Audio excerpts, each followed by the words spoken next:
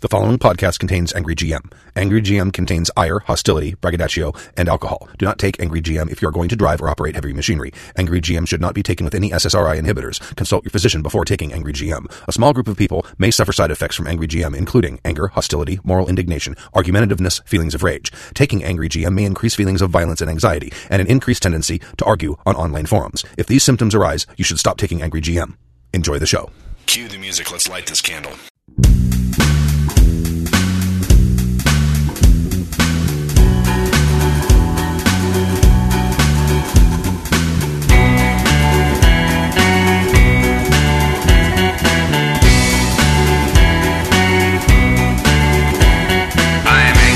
I'm angry, it's my normal disposition.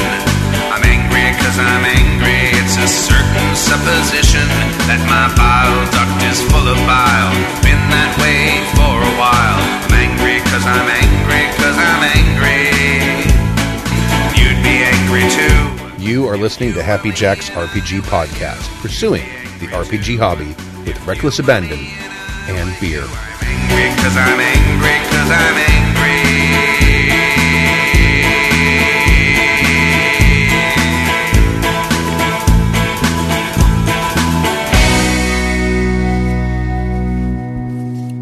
Thank you for joining us for Season 16, Episode 8 of Happy Jack's RPG Podcast. My name is Stu. My name is Kimmy. My name is Stork. I'm Tim.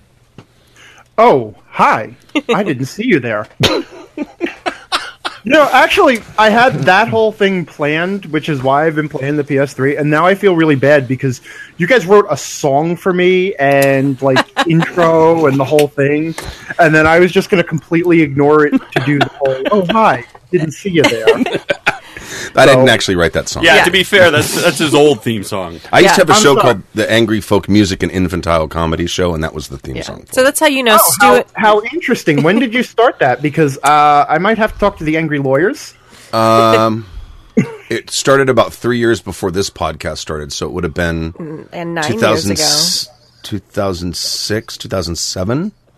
Yeah. I got to go back and check my records, but I think we may have a problem. All right, that's okay. That just means you're soulmates, I think, is really what it is. Oh, wow. He's trademarked the word angry.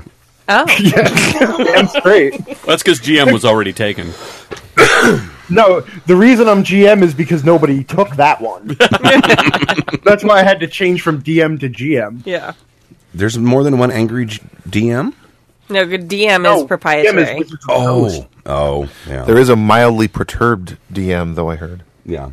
Somewhere. That's annoying. Irked DM. Irked. There's a slightly flustered Miffed. GM somewhere Yes. in, Utah. Miffed. So, we have the angry GM on again. Yay! And I put a trigger warning at the beginning, so for those of you who were filled with angst the last time he was on, you now know that he's on. So, there you are. So, tell us what you have been doing. Before, last time you were on, you were getting ready to launch the Angry GM Empire and getting ready to do a Patreon and all kinds of stuff. And what has been going on with that? Wait, we didn't talk since I did the Patreon and stuff? I do not believe you've been on since then. Wow. You were getting ready to do it. You were like weeks away from launching it when you were last on. So that's interesting. So now I'm coming to you remotely from Chicago. The Windy Apple, as I'm told they call it. So I did launch the Patreon, then I picked up all of my life and moved 800 miles, and now here I am. And now it's time for Phase 2, I guess. Does Phase 2 include lots of snow? No, actually, kind of funny. Before I moved to Chicago, everybody was kind of giving me shit about. Everyone in New York was kind of giving me shit. They're like, "Oh, you want to move to Chicago because you're going to have to deal with the winters and the cold and the snow." And I'm like, "Well, first of all, we're at the same friggin' latitude. The temperature is pretty much the same.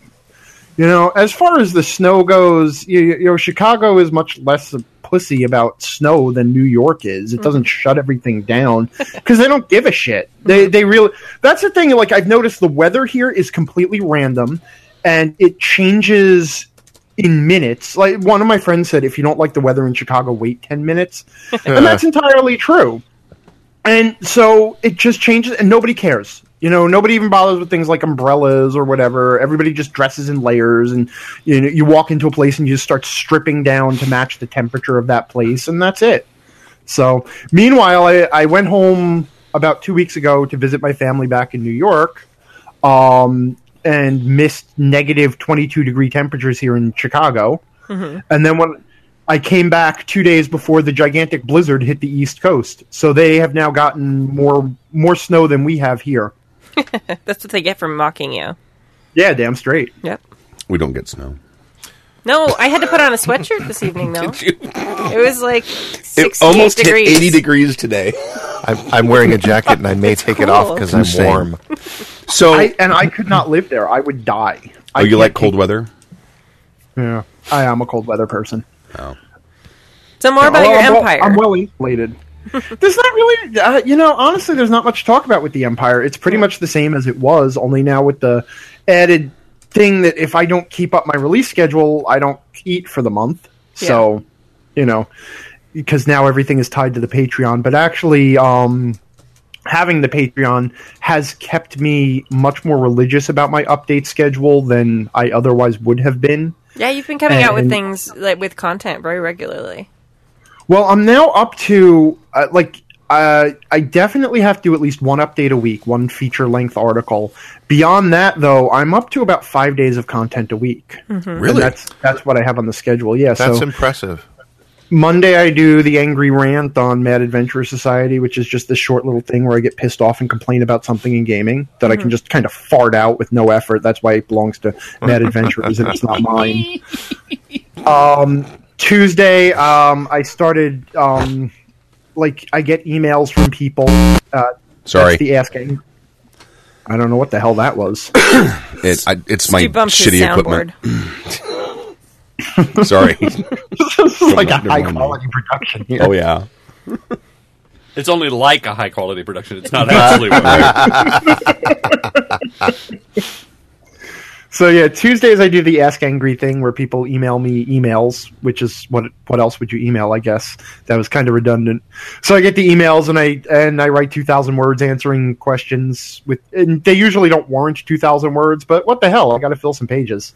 So Wednesday's a feature length article. Thursday I've started doing this gigantic mega dungeon project where I'm building the best mega dungeon D&D adventure that has ever existed based on all of the sort of scenario and level design philosophies that video games have perfected that role-playing gamers just ignore because, we're too good for video games. And so I've been blogging basically the entire development of how to build this gigantic adventure. And I'm eventually going to publish it and sell it, especially now that Wizards of the Coast says I kind of can. And Friday we do the GM Word of the Week podcast, and again, that's a project that I partner with Fiddleback of the Mad Adventurers Society. So that's my week now. That sounds like a full time job. Yeah. You know what? I'll go ahead and pretend that that all takes me about 40 hours a week. It's a full-time job. Keep putting it on me because I'm certainly not phoning anything in here. I'm working my ass off. I've been reading some of your content, and I find it hard to believe that takes 10, 15 minutes of your time. You have some of the most lucid, well-thought-out arguments and discussions that you've come up with on gaming. I can't believe that you just fart that out. Well, see, the thing, what you have to understand is I'm actually really, really smart. so that just sort of comes naturally to me to say smart things and be critical and analytical. A lot of smart people are not lucid and are not able to communicate those ideas well. Well, Darkness. no, the thing is, though, that maybe those people aren't as smart as they claim they are. Or maybe they're not as smart as me. Well, also writing things and blogging and all that and creating content is like a muscle. Like the more you use it, the better you get at it. Yeah. So as, someone who's just starting down that path will probably take a lot longer to do something than someone who's creating content 5 days a week, which is super impressive. You know what? No, that's absolutely true. The more you write, the better you get at writing. It's like any other skill. And actually, it's not even writing, it's communication. Yeah. The ability to communicate is a skill that needs to be learned, and you can get good at it if you dedicate yourself to getting good at it. And I'm already on the second cocktail here. Well, I haven't even finished my first beer. Right? Wow. Well, I'm sick, though. He's I'm 3 hours ahead. Have you I'm opened drinking your on one beer liver. yet? Drinking on one liver. So if people wanted to support your Patreon, where would they find it? They could just go to my website, and they'll find links there because I My website will advertise my Patreon. If people want to check out my content, come to my website at theangrygm.com. If you like it, you will find a way to support me, and if you don't like it and don't think it's worth supporting, then the address of my Patreon doesn't matter. Okay. Awesome. That's totally fair. Yep. Now, there was one person on the forum wanted me to ask you. He really likes the GM Word of the Week thing. I love that too. And he wanted to know if you could talk about the process for that. Sure. Okay. First of all, if there's any... Yeah, Thomas too in the chat is saying diet cranberry, vodka cranberry. Yeah, I gotta. I'm the diabetic. Oh, you're diabetic too? Awesome. High five. The sugared stuff will kill me.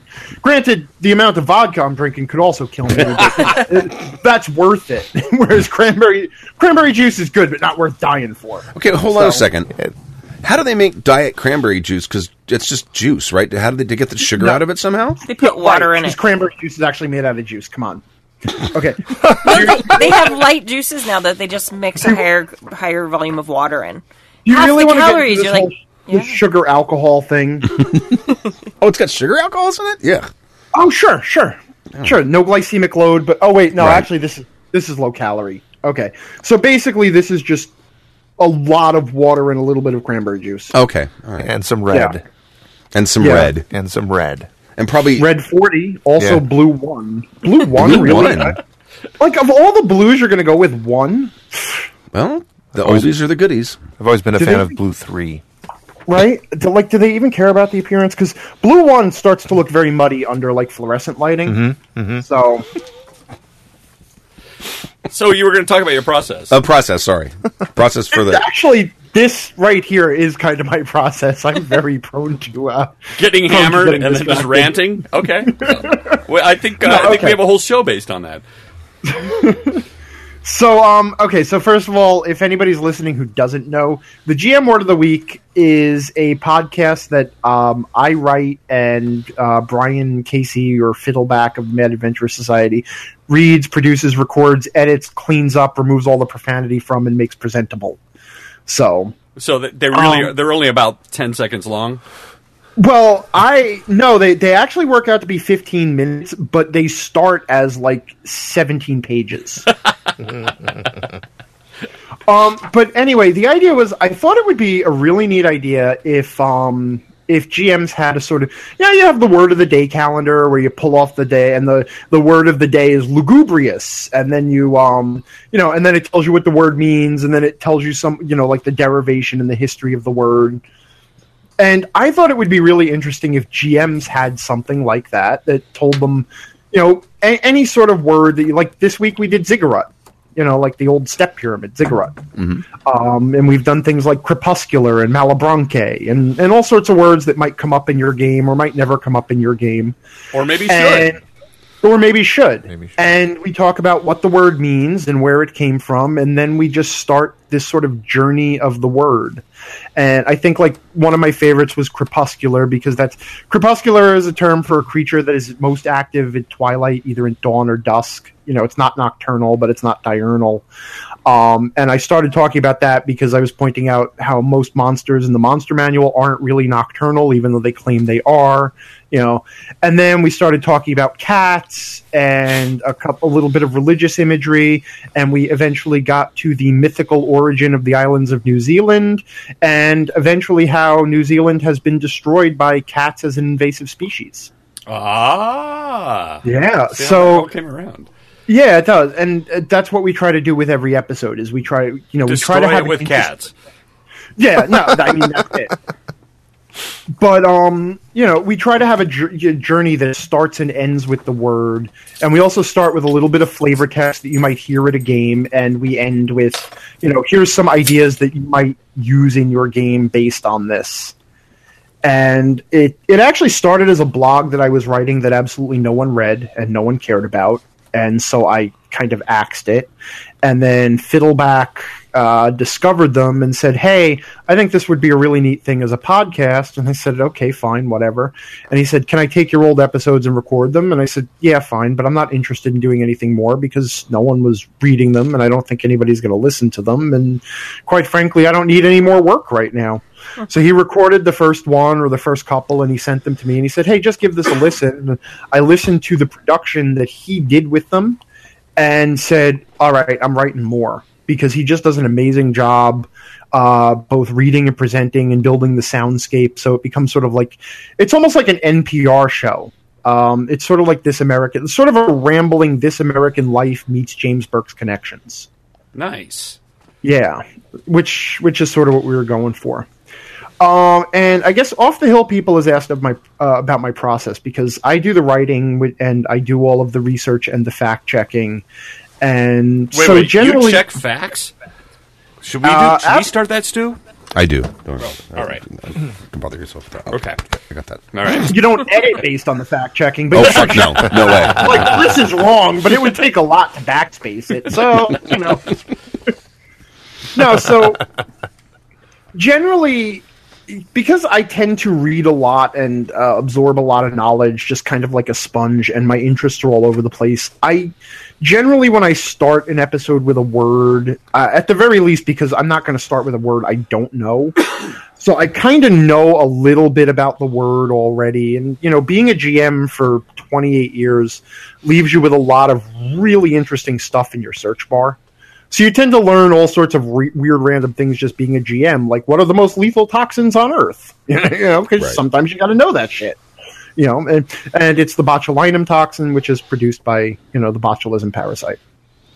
So anyway, but that aside, and I thought you were going to go with the blue ring octopus. I've always figured that if they ever start doing internet searches, if Homeland Security ever starts doing internet search mining, they're going to scoop up every GM across the country and assume we're all terrorists. I just did a whole terrorist thing, like with Grendel Invades Boston. I was downloading pictures of dead bodies and explosions and things, and I'm like, I know I ended up on a watch list or two. Well, that was Steve Jackson Games. They got rated. So Steve Jackson Games for GURPS, they were writing like a cyberpunk hacking source book for the GURPS system, and I think it was the NSA that got wind of it and alerted the FBI because the FBI has domestic jurisdiction. I think it was the Secret Service that actually went in. Because I don't think the NSA existed back then. This was way back in the... Did they? The NSA? In the 70s? Sure. Yeah, we just didn't know about it.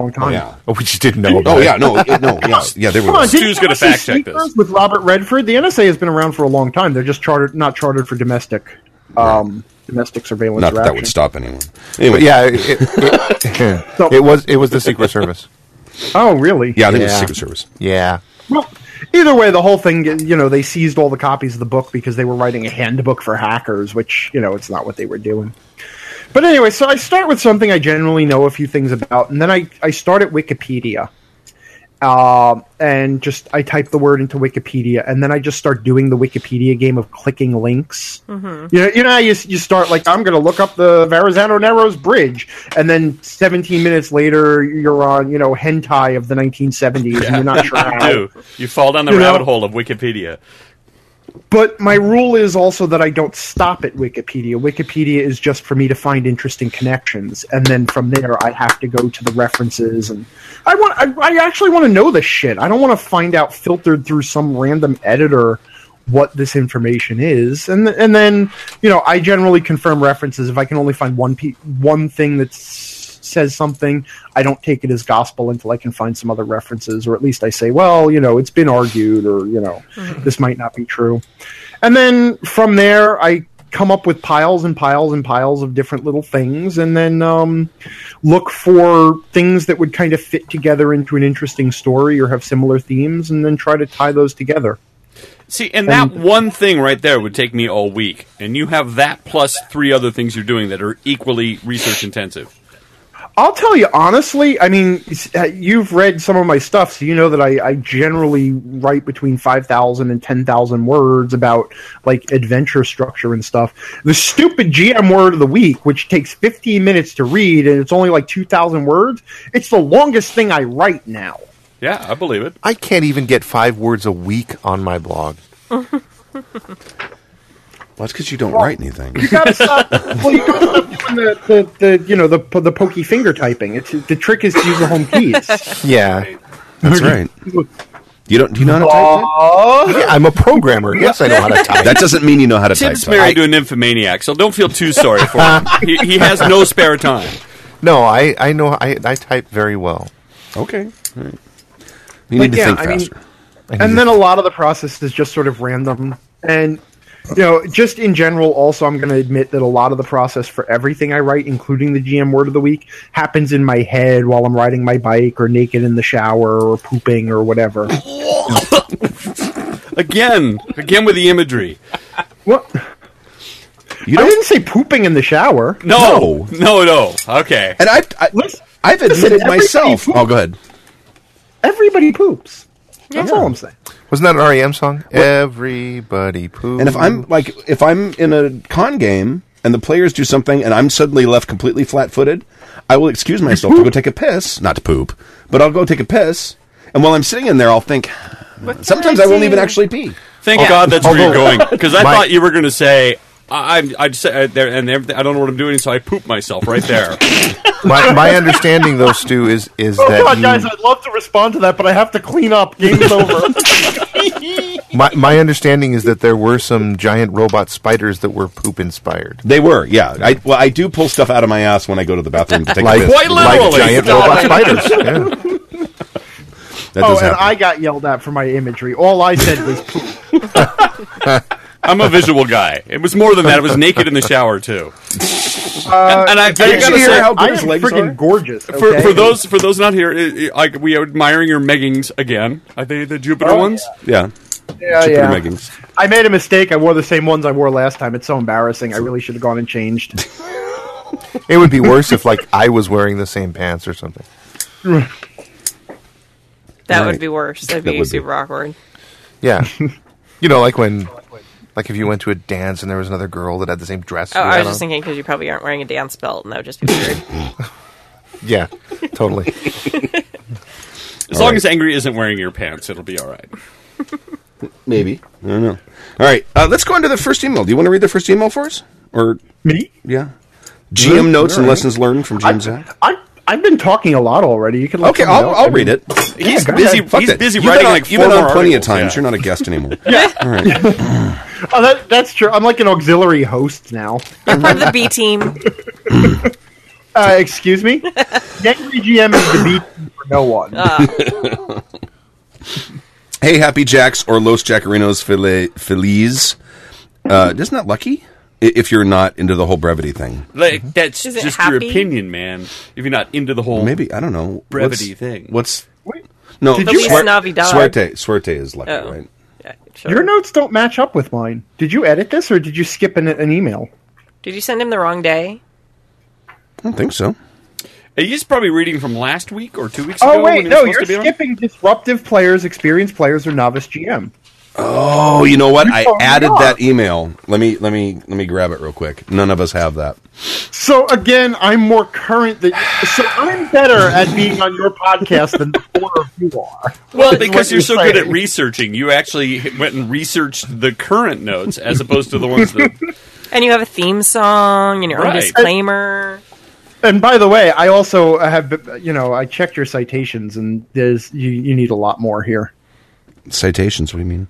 Yeah, citations need. Oh, it was a Wikipedia joke. Never mind. just move on. These are not the droids you're looking for. Well, we could start with Zach. No, I'm going to open. right. It's right here. Here it is. Oh, look at that! Disruptive players, experienced players, or novice GM from Allervan. Yeah, there's a whole other page here that you just kind of ignored. Right. See, what happened is when I was sick, because this is like a week late. I got another email, and I'm like, oh, I like this one. I'm going to add this in. So I'll read that one. I need an outside. Hold on a second. Yeah. Real Mr. Man of War is saying, "Cripes, Meggings, Angry looks like a sideshow wrestler sipping a drink, waiting for his match at the country fair." Fuck you. Well, but you do, and it is kind of cool. If you just can't step to this man. Oh, damn. Oh, Can I damn. block? Am I allowed to block now since I'm like auxiliary host? Can you? I don't know. Can you No, block? because you need Can all I the actually ban followers someone? you can get. If you start blocking now, you're going to end up. Yeah. Yeah. All right. I'll find out. I'll find out his IP address. You have a Patreon to support. You can't afford to block people. Right? Are you kidding? Do you know how many people I have blocked? About half as many as have me blocked. I don't think anyone's blocked me. I don't. All I do is sing. We got a show coming up. Anyway,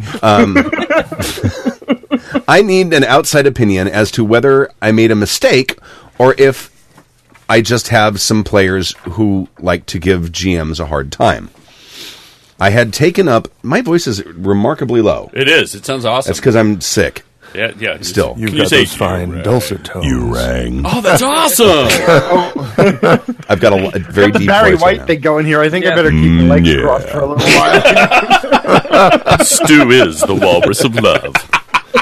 Walrus of love. Oh, have you seen Tusk yet? No. Oh, you need to see Tusk. Tusk? I don't remember what it's called. The one where the guy turns him into a walrus. I know. You talking about Kevin's... Jesus.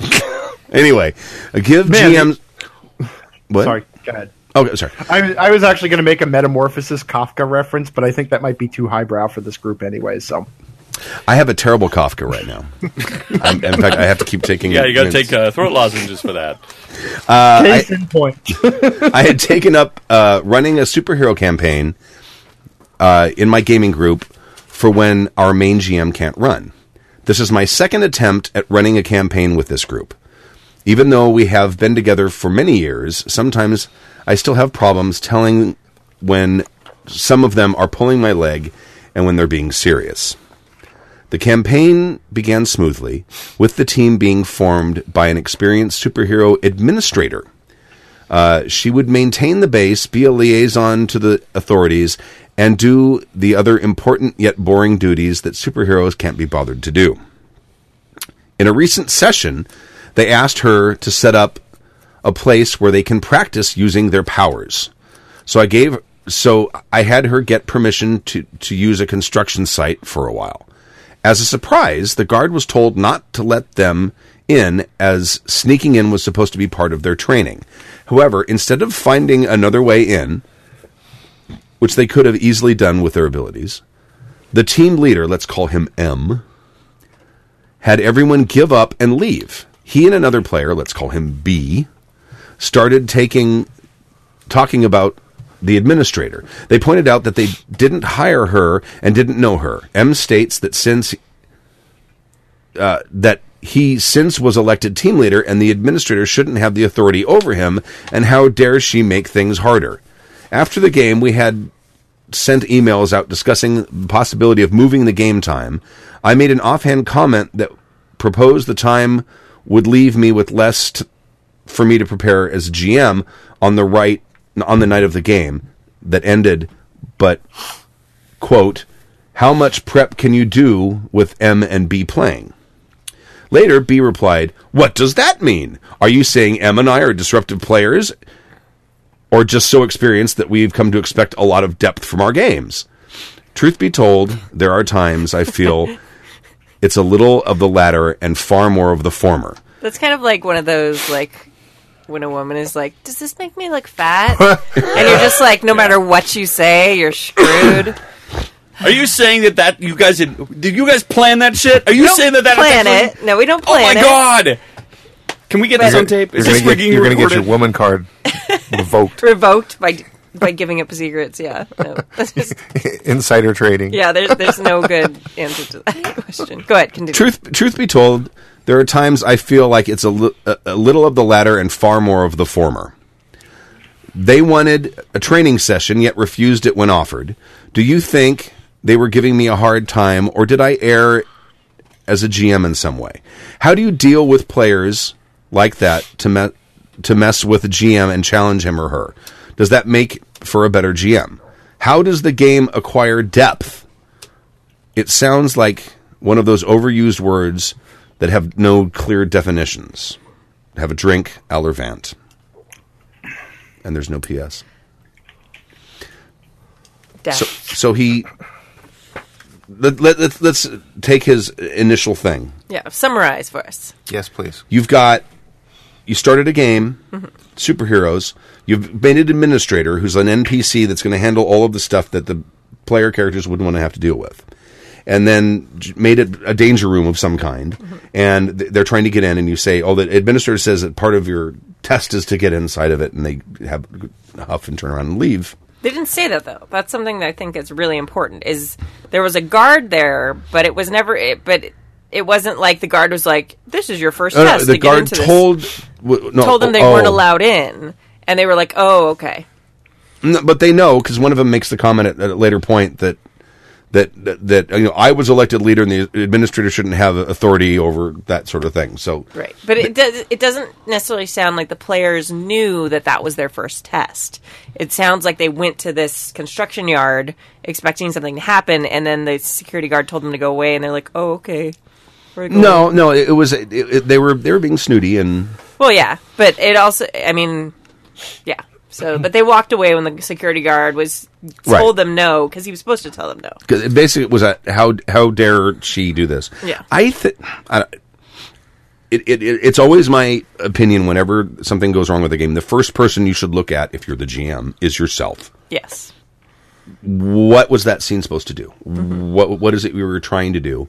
And just because the players don't bite it or bite that hook, that's okay. Yeah. Yeah. Give them something else. Have a bad guy, take a building hostage or something. Yeah. I mean, so generally, I would say that's not that big of a deal. I don't think there's any fault necessarily there. I mean, players not taking a plot hook is par for the course. Yes. No. And no one did anything wrong. Yeah. Players didn't do anything wrong. I don't think the GM did anything wrong. Yeah, it doesn't sound like the players, at least to me, I mean, obviously body language and stuff at the table can sometimes tell a different story. Yeah. Like, it sounds like they just took a different course. And it sounds like they were disappointed, too. It sounds like they wanted something to happen when they got there, and it was sort of just a missed opportunity on both ends. Like, they were like, okay, we're good guys. We're not going to break into a place when someone tells us no. Or whatever. I don't think it was that. Yeah, but whatever their interpretation of it was, them just going down a different path with the story doesn't necessarily make them bad players, and it doesn't necessarily make you a bad GM. It's just a thing that sometimes happens. I think it's a miscommunication on both sides. We're only getting one side of the story. We're only getting the GM side of the story, and so he's feeling hurt because his players didn't necessarily bite, and they may have had attitude. Now, however, they might have been sort of playing their characters. I don't know. Maybe they're like in Mystery Man. What's the name of the Mr. Fantastic, the guy with all of the Captain? Yeah. So maybe hold on a second. Which guy are you referring to in Mystery Man? Greg Kinnear. Greg Kinnear's character with all of the advertising all over him. Oh, Captain Amazing. Captain Amazing, right? So maybe the characters are a bit like you guys Captain don't Amazing. Memorize every movie you ever watch? I don't understand. We're drunk half the time when we do this, so no. So maybe they're a bit like Captain Amazing, and they have full of hubris. Let us in, plebeian. No. Oh, well, I'm not going to kill you, so bye.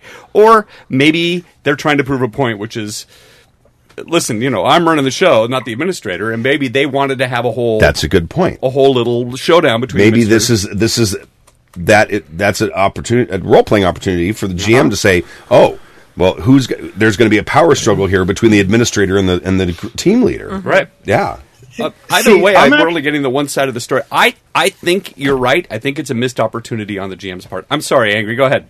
No, I'm actually going to say I had a very similar situation happen in one of my games very recently, because one of the things, particularly with it, I don't know, I got really bored as you were reading this and sort of got distracted.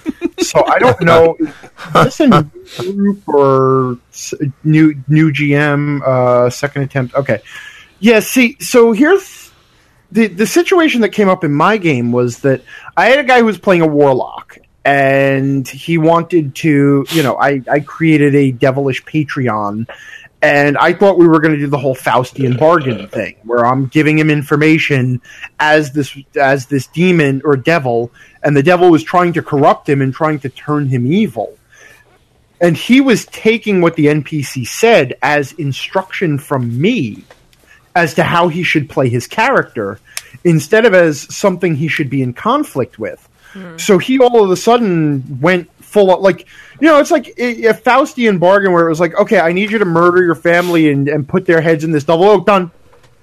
You just that. did it. Okay. Okay. No, I didn't actually expect you to fall that fast and hard, but okay. Thank you. That's where we're at. But the problem was that, when you have an NPC in the game that is an authority figure, you're always going to have this issue, particularly when players don't know the dynamic between you and the players, that they are going to view that NPC authority as speaking for the GM, as instructing them as to how the game should be played.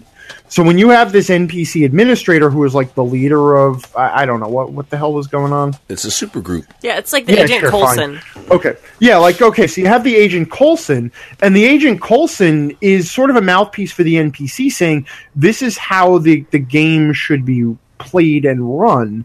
So now when they get to a situation where Agent Coulson, I assume that's like a DC reference, was he the guy who made Batman stuff? Dude. Don't you memorize really? every Exactly. movie you've seen? Dude. Yeah, you're right. Yeah, but I don't watch crap, so I don't watch superheroes. Oh. That would have been Marvel, by the way, and not DC. Oh. So Well, carry actually, all the comic book I'm nerds sorry, here are aren't having those the fits. same thing? Oh wait, no, I'm sorry. No. One of them can produce quality movies, and one of them can only produce Batman. on. Right. No, you're So right. anyway. No, I know, I am.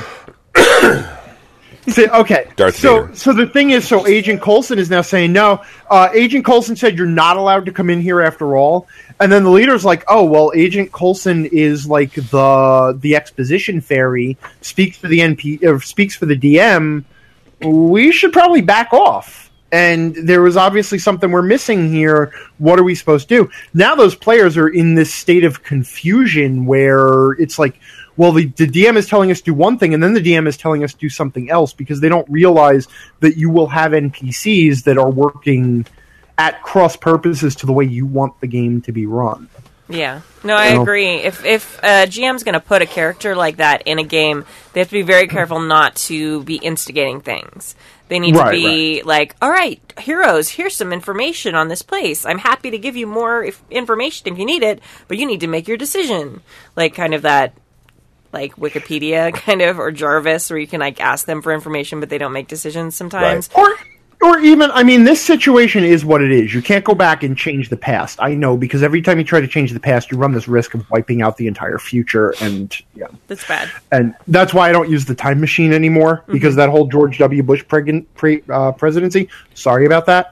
I really thought you said George W. Bush pregnancy, and I'm like, I missed that part, but maybe you went back and fixed that. So you could just kill them off What like am I on, Coulson. like 4 cocktails already?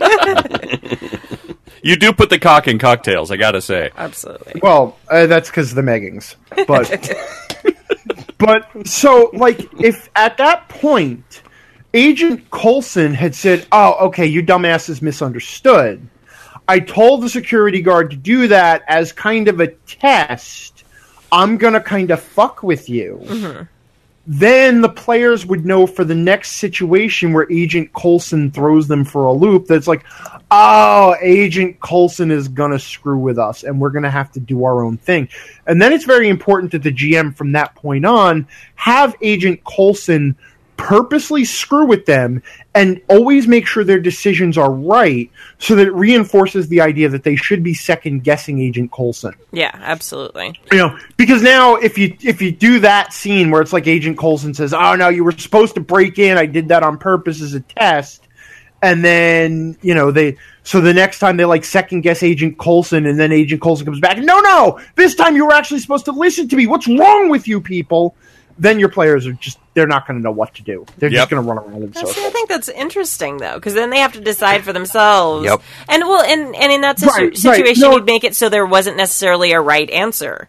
Like, maybe, there's that interesting conflict. Like, okay, is he right? Or it's like working off of intel. It's like, is the intel reliable? Do you know? Mm-hmm. Like, what do we do?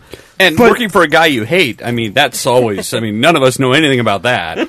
Yeah. I think This is the thing, though, okay, because this goes to the question at the end of how does the game acquire depth, which I think is a much deeper question than all of the bullshit that came before it, which is why I was ignoring all the previous numerous paragraphs. But because, like, you can't have the group having a conflict over Agent Coulson's decisions until you have taught them that both sometimes he is going to be right and sometimes he is going to be wrong. And they are not automatically wrong for listening to him, and they are not automatically wrong for second guessing them. Absolutely. If you want that level of depth in your game where it's like, are we going to eventually get to this conflict with Coulson about what the right thing to do is? The first thing you have to do is train the players to listen to him. Mm-hmm. The second thing you have to do is train the players that it's okay sometimes not to listen to him, and have the game very explicitly say it's okay not to listen to him. And then, only then, can you throw the situation where it's kind of fuzzy, should we or shouldn't we listen to him? So you do really need to start with situations that there are right answers and tell the players very clearly what the right answers are, so that you train them to start wondering about who's giving the right answer. And I don't think it's too late for this guy. I think he's on a path now that he can actually fix this and set all that up. Right. Well, and I think if he does this very specifically with the whole Agent Coulson says, no, I meant for this to be a test, you guys are supposed to break in, and then builds on that a little bit, and then has a situation where the right answer is clearly Agent Coulson telling them to do the wrong thing, and then they do the right thing and it doesn't work out, or they do what Agent Coulson says and it doesn't work out. And as long as he reinforces that in these situations, like you train the players, a couple of situations where Agent Coulson is always right. 1, 2, 3 3 or 4 adventures where Agent Coulson is always right. Then you start throwing the situations where Agent Coulson is always wrong, and they are rewarded for breaking away from what he says. And it's only then, after those multiple sessions of he's always right, and then he's always wrong, and it always works out in your favor to ignore him, only then can you start throwing the mystery situations of, is he right or wrong? Or he's right, he's right from one point of view or not right from another. It's morally ambiguous. But you've got to train them to think both ways. And you've got to positively reinforce the way they're thinking both ways. Yeah, I think depth is also, like you were saying, it takes time. And you can build depth, obviously, through shared campaign experiences. That's the best way, and that's the richest kind of depth you can add. Mm-hmm. There is some depth that you can get, I think, through player backstories and stuff like that, as long as the players buy into that. It doesn't work as well if there's one guy who writes 3 pages of backstory for his characters and nobody else reads it and nobody else cares. So if you have players who really buy in to all the back connections, and if you're playing a system that has a lot of that, Traveler has a ton of cool rich depth that's just built in just to character creation, and then those shared experiences too. But okay, so let's not get away from this question though, because we're now all using the word depth. And he's saying, is it one of those overused words that have no clear definition? So, what does depth mean? Yeah, that's kind of what I was looking for there, because I think depth has a lot of different questions. I think See, and that makes the word useless. If I had to use a different word for it, I would say complexity. And a lot of people would, and I'm going to go ahead and disagree and say depth and complexity are completely different things. I am too. I was going to stick with the water metaphor and say depth is immersive. Oh, see, I like depth and that's to me, that's fuzzy bullshit. That's vague, fuzzy feeling bullshit. I think that's just drinking. Me drinking? Come on! I came up with immersive and depth in the deep end in the water metaphor. Come on, that is a really beautiful metaphor. It is. Doesn't help. A beautiful metaphor on crap. Yeah. What? Okay. So what is your how are you defining depth? Depth is very simply, and obviously depth is one of those words like temperature, because it covers a range of things. Some things can be deep, some things can be more deep, whatever. But depth is a measure of how many outcomes can be reached from a single decision. What? I'm pretty sure there's other words for that. How is that different than complex? Because Because complexity implies that the decisions themselves have to have all of these different pieces to them. See that? Okay. What? That to me sounds like fuzzy bullshit. No. I will. It's actually Mathematicians don't call them deep hold problems; on. they call them complex problems. Well, hold on. I don't give a shit what mathematicians say. Okay. No. Look. Okay. Because this is actually a really super important concept that hits video game design. The concept of approachable depth. Okay. Where like take a game like Portal. Because I'm always going to go back to video games as my examples because they're easier than role-playing games. Okay, when you get down to it, Portal had a very simple pile of mechanics. You could create portals. The two portals were connected. Orange you and could blue. move cubes around. Portals maintained your momentum when you moved through them. There were only 3 or 4 rules that you needed to know to get through the entire first game of Portal. Right? Everything that came out of that game, because it actually there were 3 hours of gameplay that came out of 3 very simple rules. Okay, the game was deep because the depth emerged from the way those 3 simple rules kept being applied in different combinations and in different situations. Complexity is sort of like the opposite of approachability, where there's a lot going on and you have to understand a lot of different things to make a decision. You can make something that is approachable that is also deep, and in fact, I would argue that is what most game masters should strive for: approachability and depth, not complexity. Does that make any sense? Yeah, I understand the distinction see, you're making. I would very much not. I love that you use Portal because I literally just played through it again I don't even know what last you're week. talking about. Oh, it's so much fun. It's basically a puzzle game, but it's very cool. I wouldn't call that deep at all. Like, that's like the antithesis of deep to me. Because it is like those very surface basic things. To me, the depth would be like the backstory about this person who's, this test subject. Who are these people? Why are they testing? Why do they want cake? I don't understand. Right. See, but we're talking about, like, anything can be deep. You're talking about the depth in the backstory. I'm talking about the depth of the gameplay. Depth is, depth in that case, in the case of the backstory, the depth is referring to the fact that there are a lot of different ways that could have led to the story of you waking up in this lab and basically being a test subject of GLaDOS. Okay, so again, it's sort of the backwards definition of what I'm using as depth, and it's no different. And again, you're talking about, like, what the game presents you in terms of story is extremely simple. Yeah. You wake up in a lab, you have a mad AI, the mad AI is running you through tests, and you eventually break out of the last test because the AI has been training you to overcome those tests from the very beginning, because the game has been training you, and the AI is the manifestation of the game. So then you break out, and then you go through this very complex final sequence where you used everything you've learned in a number of different ways to get to the AI and ultimately kill her. And the reason that you're looking at the depth of the story is because the story, there are a lot of different explanations for the story that, again, is built on some very simple premises. You're a test subject, you woke up in a lab, you're going through a training sequence, and then you kill the AI that is imprisoning you. That's a very simple plot being the sequence of events that happen in the story.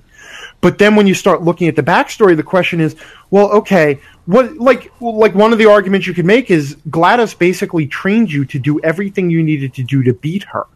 Right up to and including, like, if that level with the companion cube where you had to incinerate the companion cube hadn't happened, you wouldn't know how to destroy the various cores that you broke off of GLaDOS. Right. If GLaDOS hadn't trained you to do the momentum thing, you wouldn't know how to leap up and break pieces off her. If she hadn't trained you to redirect rockets, you wouldn't know how to blast her. So all of the sudden, from this very simple plot sequence of the AI puts you through a training course and then you used what you needed to learn to break out of the training course and kill her, now you have this complex or this deep story of, did the AI want me to do this? Was this ultimately her plan? Was she the ultimate test for this weapon? Ultimately, was she the final quality assurance that was going to get this portal gun out into the world? If I could break out with the portal gun, that would prove that the portal gun and me were both successful subjects, and we could go fight whatever had happened on the surface. Because remember, in the song in the end of the first Portal, it is heavily implied that the Combine from Half-Life have taken over the world in the, and, so is she a training course for someone who can, a new Gordon Freeman? Or was the take your daughter to work thing important? Was that a thing? Am I just a test subject? Did she not mean for me to kill her? Did she mean for me to just break off the morality core so that she could murder me with the toxin and then act of her own free will? But all of that comes from a very simple plot, a very simple sequence of events that happen in the game. So once again, we're talking about a story that is approachable, that becomes remarkably deep, but it's not particularly complex. I feel from that description that we are agreeing, we're thinking of the same thing and just phrasing it in different ways. Right. Because that to me is absolutely exactly what I'm thinking of as depth. Over time, you're building up more questions, you're building up this backstory as you go through, that starting from a very simple concept, and then suddenly you're left with all these questions and theories and things like that. So I feel like we're agreeing. All my debate classes said that it's a poor debate that descends into defining semantics. Well, yeah, but see, we are terrible debaters. But see, here's the thing, is you can argue that it's just semantics, because if you look at Portal from a story standpoint, yes, that's a very semantic argument. Is it simple? Is it complex? Is it deep? Whatever. But then when I turn around and apply the same words to the gameplay, that distinction becomes very important. Because Portal would have been a very different game if they had loaded the player down with 1,000 different weird options and powers and ways to use the portal gun. Yeah, but I feel like that's more... you can have depth in a game. I don't think he's asking about depth of mechanics. And I feel like depth of mechanics is a separate thing.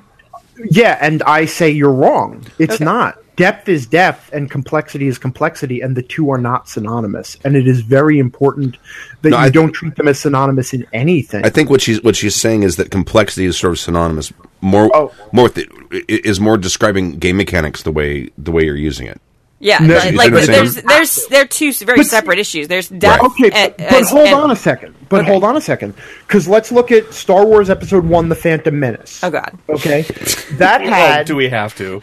Yes, I like that movie because that had an extremely complex plot.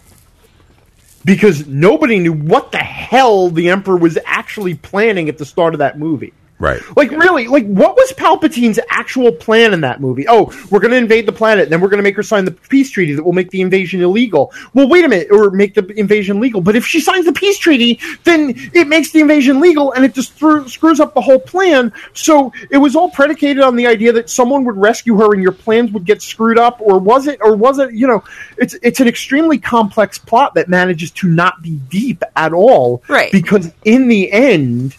it was still just about the bad guy. I'm going to take over the universe by, making the Senate fall apart. Well, no. Well, it was forced depth, and that's why it didn't work. Well, that's why I'm saying is if you draw a distinction between the words complexity and depth, you have a richer language with which to talk about both story and mechanics.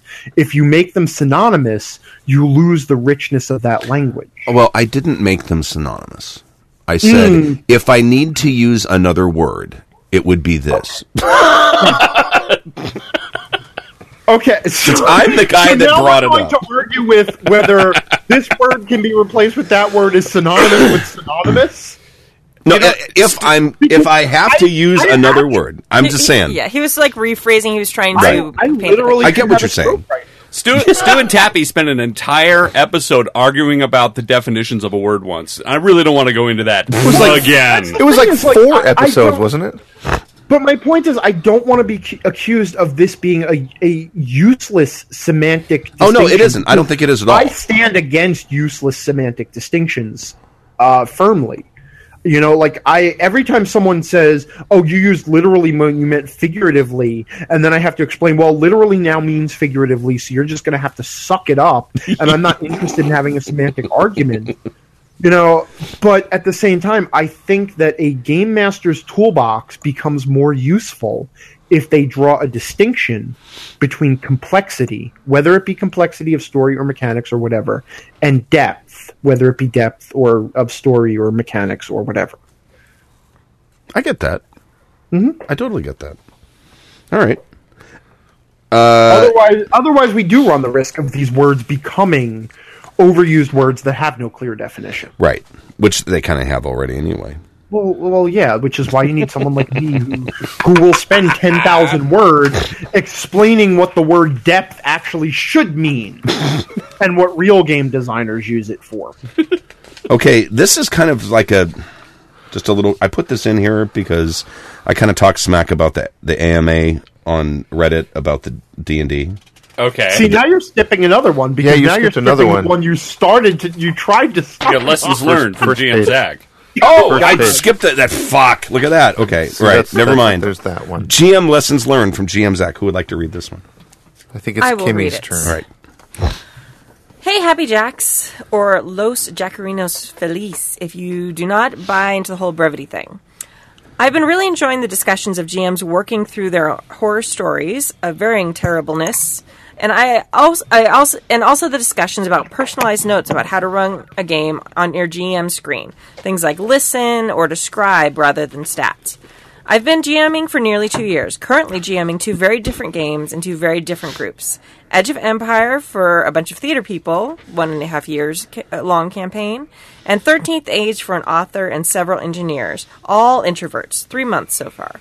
I've learned that I need very different notes for both groups based on the tendencies of the systems and the different feel of the groups. For Edge, the players are very proactive and prone to RP meaningfully and hilariously. They once spent an entire session RPing a 3-day hyperspace journey after a pretty bad defeat, involving one player locking himself in the bathroom and performing surgery on himself with no training and succeeding. They're pretty easy to GM for. Yes. The other group is much different, and they are all new to the hobby. They have all come up with great backstories, but only 2 of them occasionally take the initiative to RP. Otherwise, scenes tend to be stilted.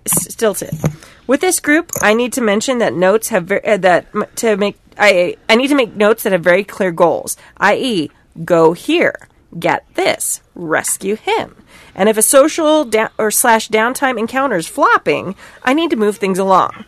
Which I should have done last night, but alas, neither of my initiators stepped up and I didn't read the signs, leading to an extended village experience which was quite tired and a bit forced.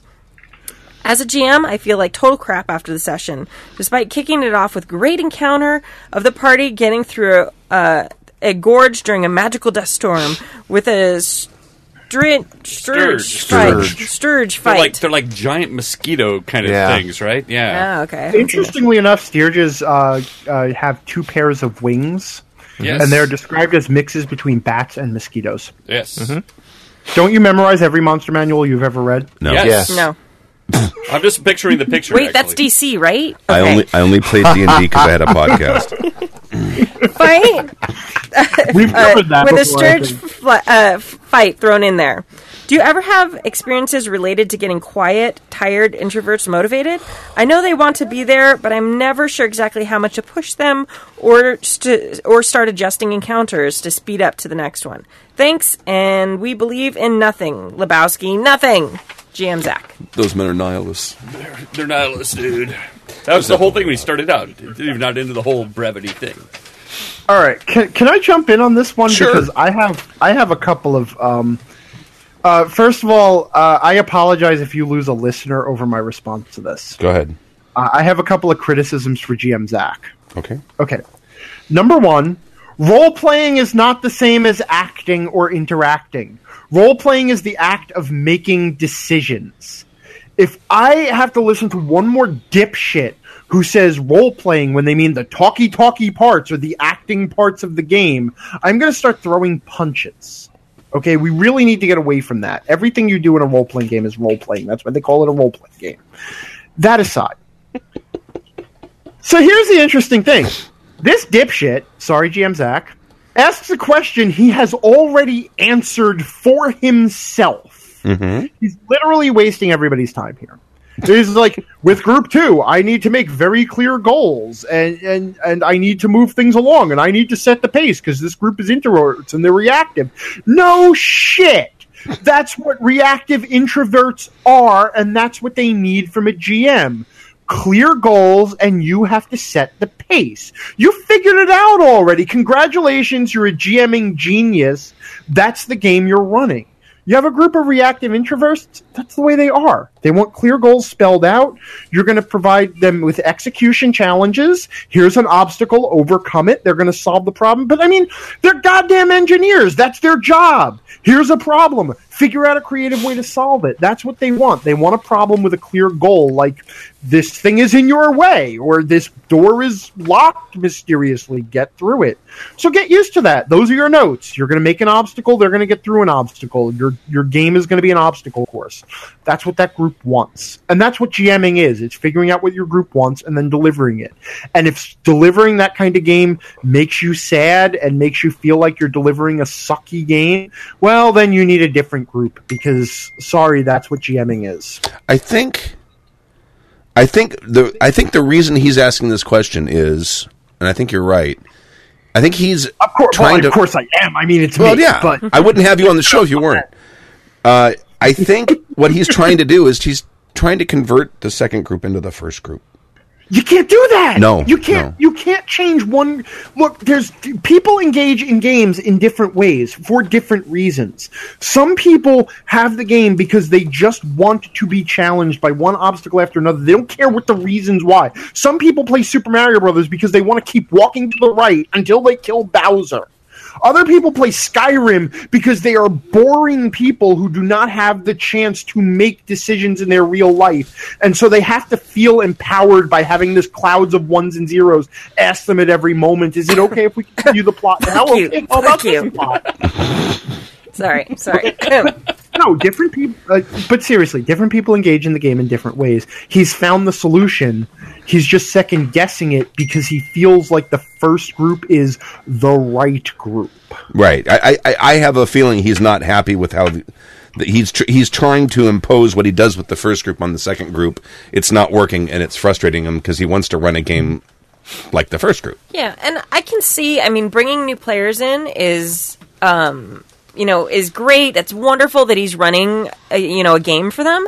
It's hard to have a group of completely new people. Because it may be that these people might end up being the thespians who want to be, but they don't really have an example.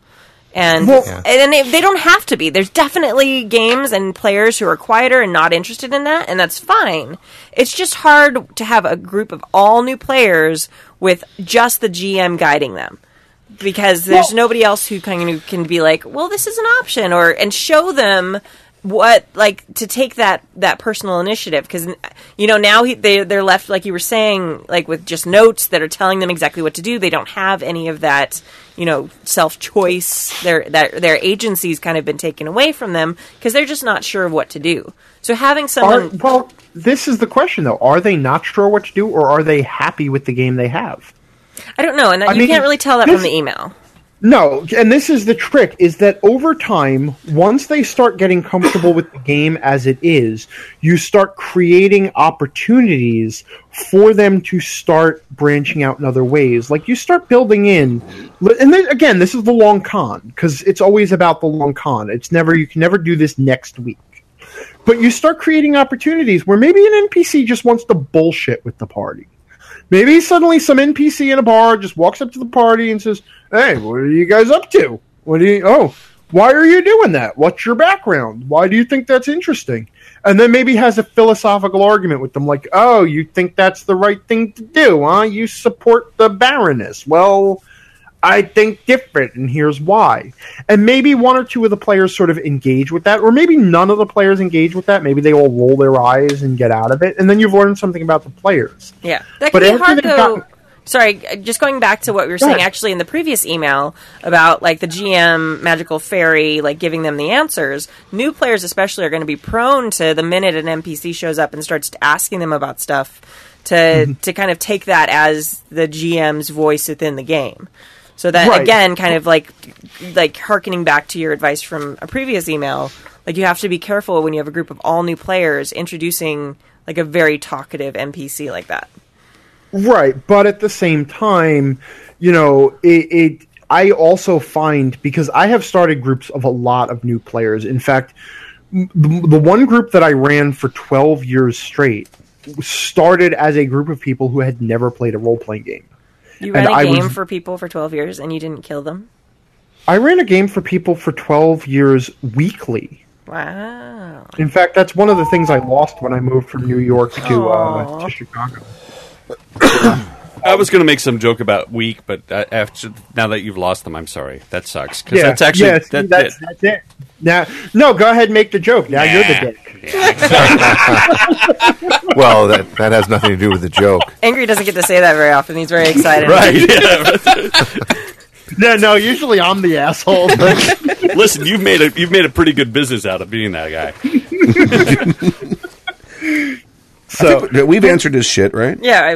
Let them be themselves. If you want to try and sprinkle some other flavor, maybe get a different type of player in there and see if that makes them spread their wings of another kind, or it makes them retreat and they don't like it. Keep your expectations low on people changing. As much as it pains me to say this, I actually agree with Angry. I would have couched it differently. I probably would have spent a little less time berating the guy, but I think your advice is sound. And that is why you're just not as big as me. Because you give a shit about people's feelings. You'll waste the time on that. It's like, let me let you down gently. Let's do what I call the compliment sandwich. Where I'm going to tell you how you're running your game well, and then tear it apart, and then tell you why you're at least a redeemable person. I've been married for too long with kids, so yeah. It's my whole life is full of apologies. I agree with you guys. You are clearly raising those kids to be terrible game masters. I agree with you They're guys. all women. I agree with you guys, but you have to understand that if people would not write emails like that where they answer their own questions, we probably would not have enough content to do the show. It makes it so much easier, doesn't it? Because then you can just talk about the answers they already gave. That's right. Then you just read the email and you're good to go. You know what? If I can get philosophical for a second, absolutely. The number one enemy of every GM is second guessing themselves. I think that's true. Yes. I think we all do that completely. Yep. It's especially when you have a situation where, you know, I stumbled on this way where all the players seem to be happy, so clearly I'm doing something wrong. That's like the most wrong-minded way you can be, and yet it's the trap we all fall into. I'm making everybody happy. This isn't how I thought role-playing games are supposed to run. I obviously fucked it up somewhere. I think second guessing is the enemy of new GMs. But I second guess myself all the time. I feel self-evaluation is good. I'm constantly, when I'm running a game, if it doesn't go the way I think it not how it should have gone, not meaning plot wise. First thing I do is, what could I have done differently? What did I do wrong? I feel I feel like that's self-evaluation though. That's not second guessing. Yeah. Well, no. But if I do that during the course of the game, then maybe it won't go wrong. That's true. Right, but you know, at the same time, there is always that point where it's like, where you see that something has gone wrong, where it really hasn't, and everybody did enjoy themselves, and you're actually running the game that the players want, but you have this standard that you have set, right? That does not align with their expectations. It's the shit that follows you home. It's the shit where you're like, oh man, that went so sideways. God, I hope the players had a good time. And then you were like, did you guys have a good time? And they're like, oh yeah, awesome. And you think they're just like, they're just trying to ease my. Okay, they're bullshitting me now. And maybe they are. Or maybe they are. Worst, isn't it? Every time the players say no, your game is good. Yes, you think they're full of shit. They're lying. And we all do this to ourselves. Don't tell your character. It's like, was my good game, is to call back to a previous, was my game good is the equivalent of, does this dress make me look right? Totally is. Yeah. Totally don't believe your self-esteem. I agree. Totally is. we still, and even though they're like, no, seriously, we've sent you 5 emails. Shut up. It was fine. Okay, guys, I guess I'll run another one. Yeah, And we're listen, this is riddled funny with self-doubt. 30 years on, that doesn't go away. Nope. No. Wow, that's angry. I did not expect that from you. That was very heartfelt. You just stop asking. Have you not listened to previous episodes I've been on? Usually this is by the end, though. Yeah, usually we've broken you down. You get hammered and you get maudlin, but not this early on. It's been a long time since I drank, so it's hitting me a little. I have to excuse myself halfway through the email. I'm like, I gotta go take a piss. This is really going through me. Well, they're not fast readers, and their emails are long, so I got time. You do. Yeah, if you need to take a break to pee, yeah. Let me read the thing from the AMA guy real quick. Okay. Only because, let me read this one real quick. This is actually a really interesting one. Hey, Jackers and Jack-associated persons. I posted this on the forums as well because I'm apparently blind and couldn't find the Happy Jack's email address on the webpage. I'm the moderator over at r/D&D. That's on Reddit. I wanted to comment in response to your discussion of the WotC AMA on r/D&D. We got a message from Trevor Kidd, Marketing Community Manager, and Chris Lindsay, Product Manager Specialist, and Mike Merles, Senior Manager D&D R&D. Wanted to do an AMA. They even provided proof that it was them with a picture on Twitter, which is generally how AMAs verify the identity of the subject. Really? Assuming they have a verified account. Yeah, that's really weird. Have you seen AMAs on Reddit before? Because no. There is this really bizarre sort of weird way that they get these verifications. Like, they'll get things like the guy will say, okay, I'll prove it's me because the official Twitter account will tweet this on this date at this time, and then it does, and it's like, oh, well, obviously it's a guy who has control of the official Twitter account. Right. They do all sorts of weird verification bullshit. It's so cool. This is the first Reddit, or first AMA I ever, was watching live. This is like Cold War spies trying to prove to each other that they're actually not, that they're actually working with each other, right? The way Shadowrunners would communicate. Do the AMA thing. It's like, all right, on this date at this time, I'm going to post this message on this particular cyber punk. The lights in the skyscrapers will spell out "fuck you" at 2:30 on the 15th of May. Yeah, I don't actually know Cyberpunk that well, so if that's not obvious. Because Cyberpunk sucks. Fuck Cyberpunk. I heard Cyberpunk was DC. You still hung up on that? That was like 2 emails Cyberpunk was fun in the 80s, but once... We let it go. I was kidding. I know the difference between DC and Marvel. I don't. I certainly hope so. I don't. You could name but any obscure character I wouldn't know. It's only because you know Kimmy's Golden Lasso girl. You were pushing buttons, weren't you? You're Stu, and he's the angry DM. Right. One is filled with whiny people who view their superpowers as a burden, and the other one just sucks. I kind of agree with that, but anyway, Stu was reading. Do you know what that kills me with the whole Marvel thing? It's like if I had superpowers, I would be having so much fun. I was actually thinking about this as I rode my bike home from work. Okay, today of all things, I'm riding alongside a bus. And I'm keeping pace with the bus because traffic is slow. And I'm looking at it like, if I was Superman, this is exactly the sort of thing I would do on my off days. I would just float alongside this bus, sitting there like I was sitting in the bus so that if anybody looked at the mirror, they would just see me sitting alongside the bus. I would be the most fun superhero imaginable. And well, obviously, I'd have to be a DC superhero since Marvel superheroes are all miserable about it. Broody, yeah. No. Right? Oh, my God. Oh, the burden of superheroes that I can never love, and the world won't accept me, and let's have a goddamn civil war where we punch each other because the government said we should. Fuck Marvel. This was our D&D's first AMA. Oh, and my parents are dead. Oh, wait, that's Batman. Sorry, we're moving on. Carry on. Go ahead.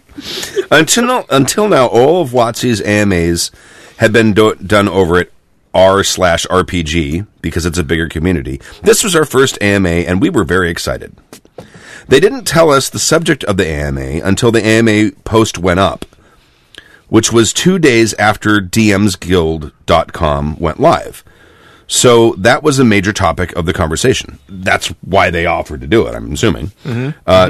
Trevor, Chris, and Mike were nice about answering questions, though I don't think they managed to answer every question. I can tell you for a fact they didn't. And I don't blame this Reddit for that.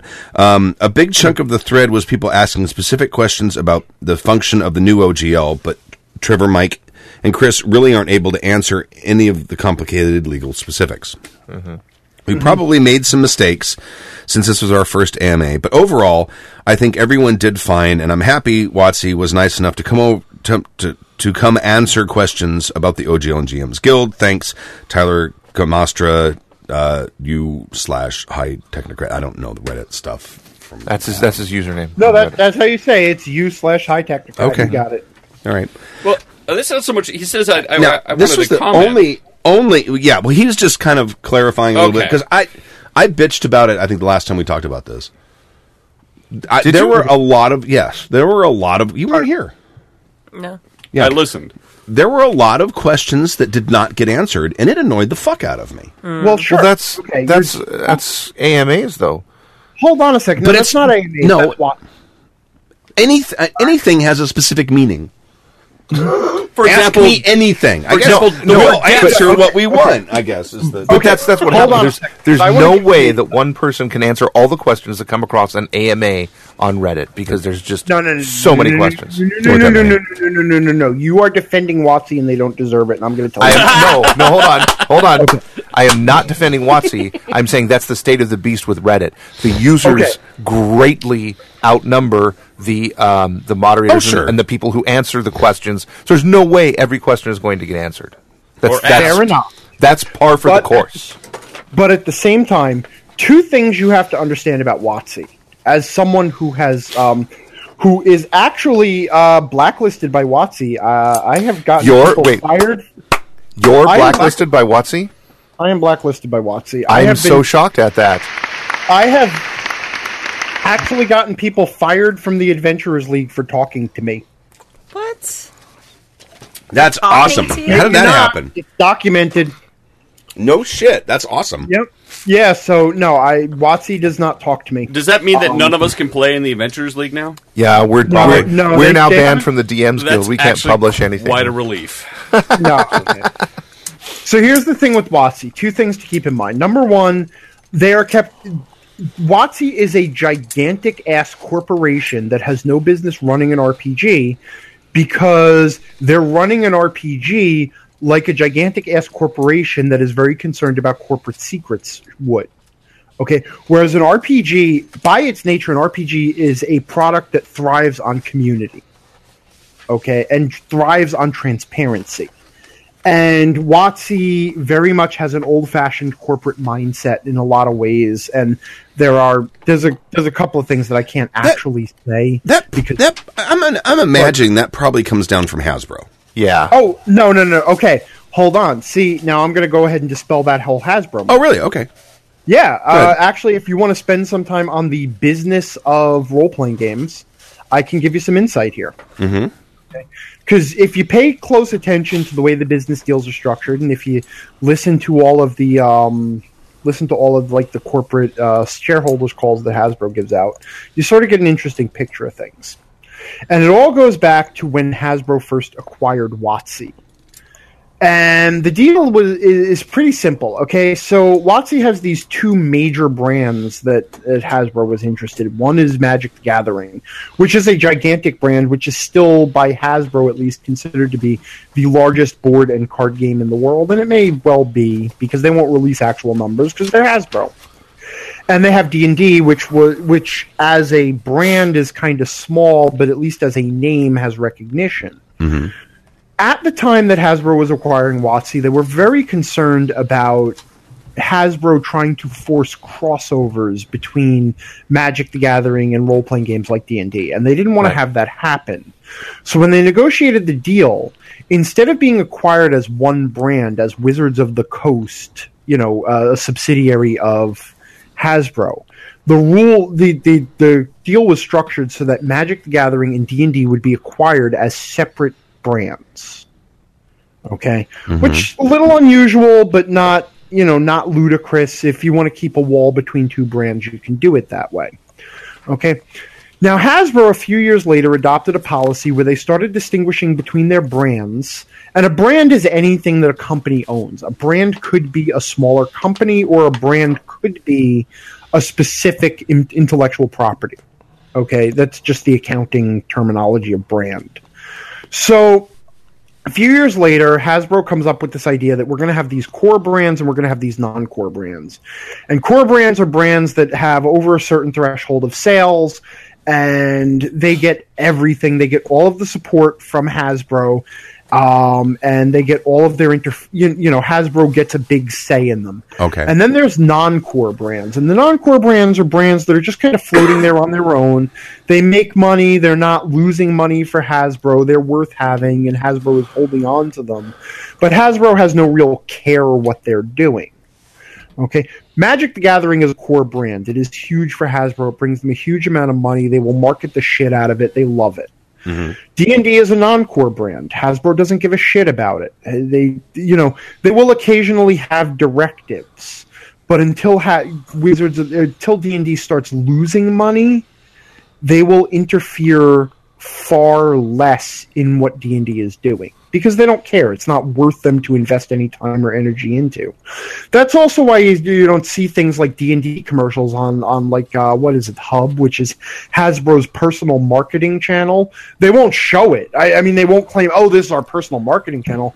They'll claim this is our this is the channel where you can watch the My Little Ponies Friendship is Bullshit or whatever. But ultimately, Hub is a marketing channel for Hasbro to show 22-minute toy commercials interrupted by 30-second toy commercials. Right. Okay, that's what Hub is, and that's why I'll never see D&D on it. Hasbro doesn't give a shit about D&D. D&D has not been a core brand for a long time. From what I heard, and I can only say this is rumor and hearsay, round about the 4th edition era, Wizards of the Coast tried to bank on the fact that they could triple their sales to get recognized as core brand status.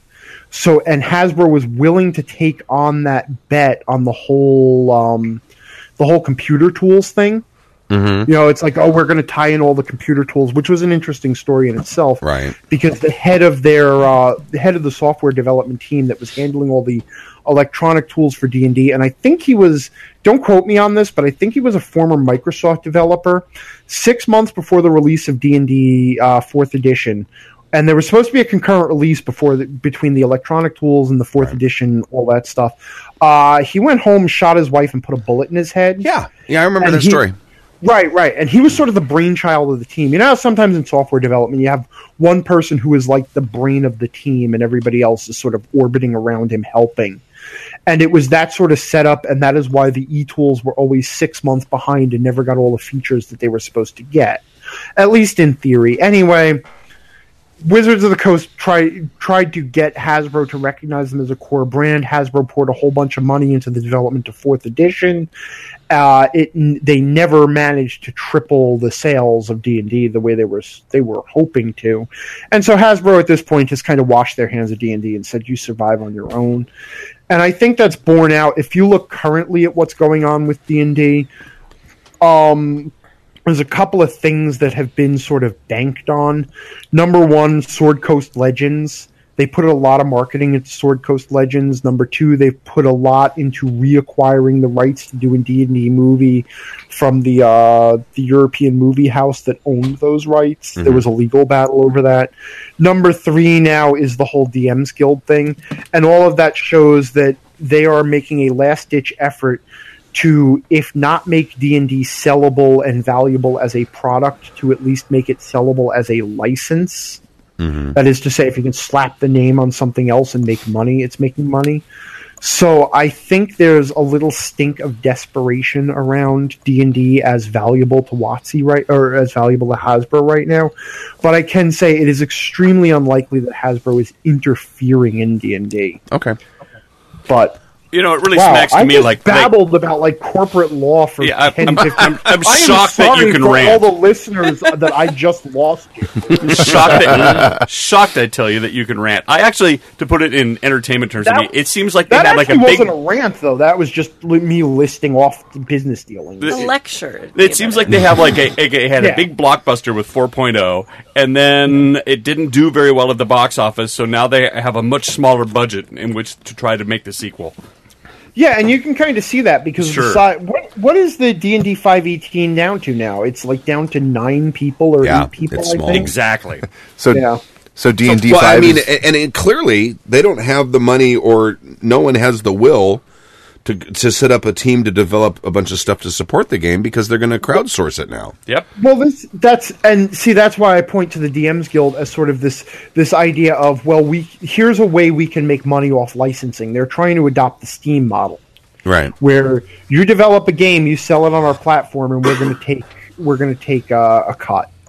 so D&D 5 is the straight to DVD Yes, release. exactly. That's kind of what it smacks of, right, doesn't it? Or it's like instead 5, of practical I effects, we're hate- going to use green screen for the entire thing now. Go ahead. I hate to say it, but D&D 5 strikes me more as the Steam greenlight of D&D. It's like, okay, well, we'll just throw out anything and take fees from whatever. Let's see what sticks. And well, Steam is now starting to figure out that greenlight is kind of a quality sink. I don't know and what is Greenlight starting- is. What is that? Oh, Me okay. So neither. Steam is electronic development of video games through Valve. Mm-hmm. You can buy your video games through Valve. They have a client, and then you have your games. But so Steam Greenlight was ideally it was a way to make it easier for indie developers to get their games in front of a market at a limited price. It was Steam Greenlight. If your game seemed popular enough to the masses, where they voted to greenlight your game, Steam would help you get your game out into the market, even if you didn't quite have the money to publish it. Okay.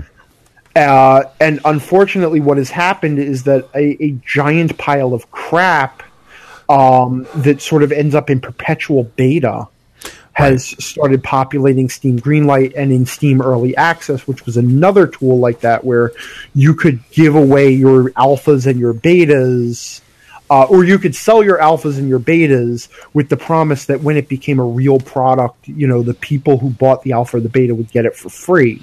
Like Kerbal Space Program. Right. Or there was- Pinocchio.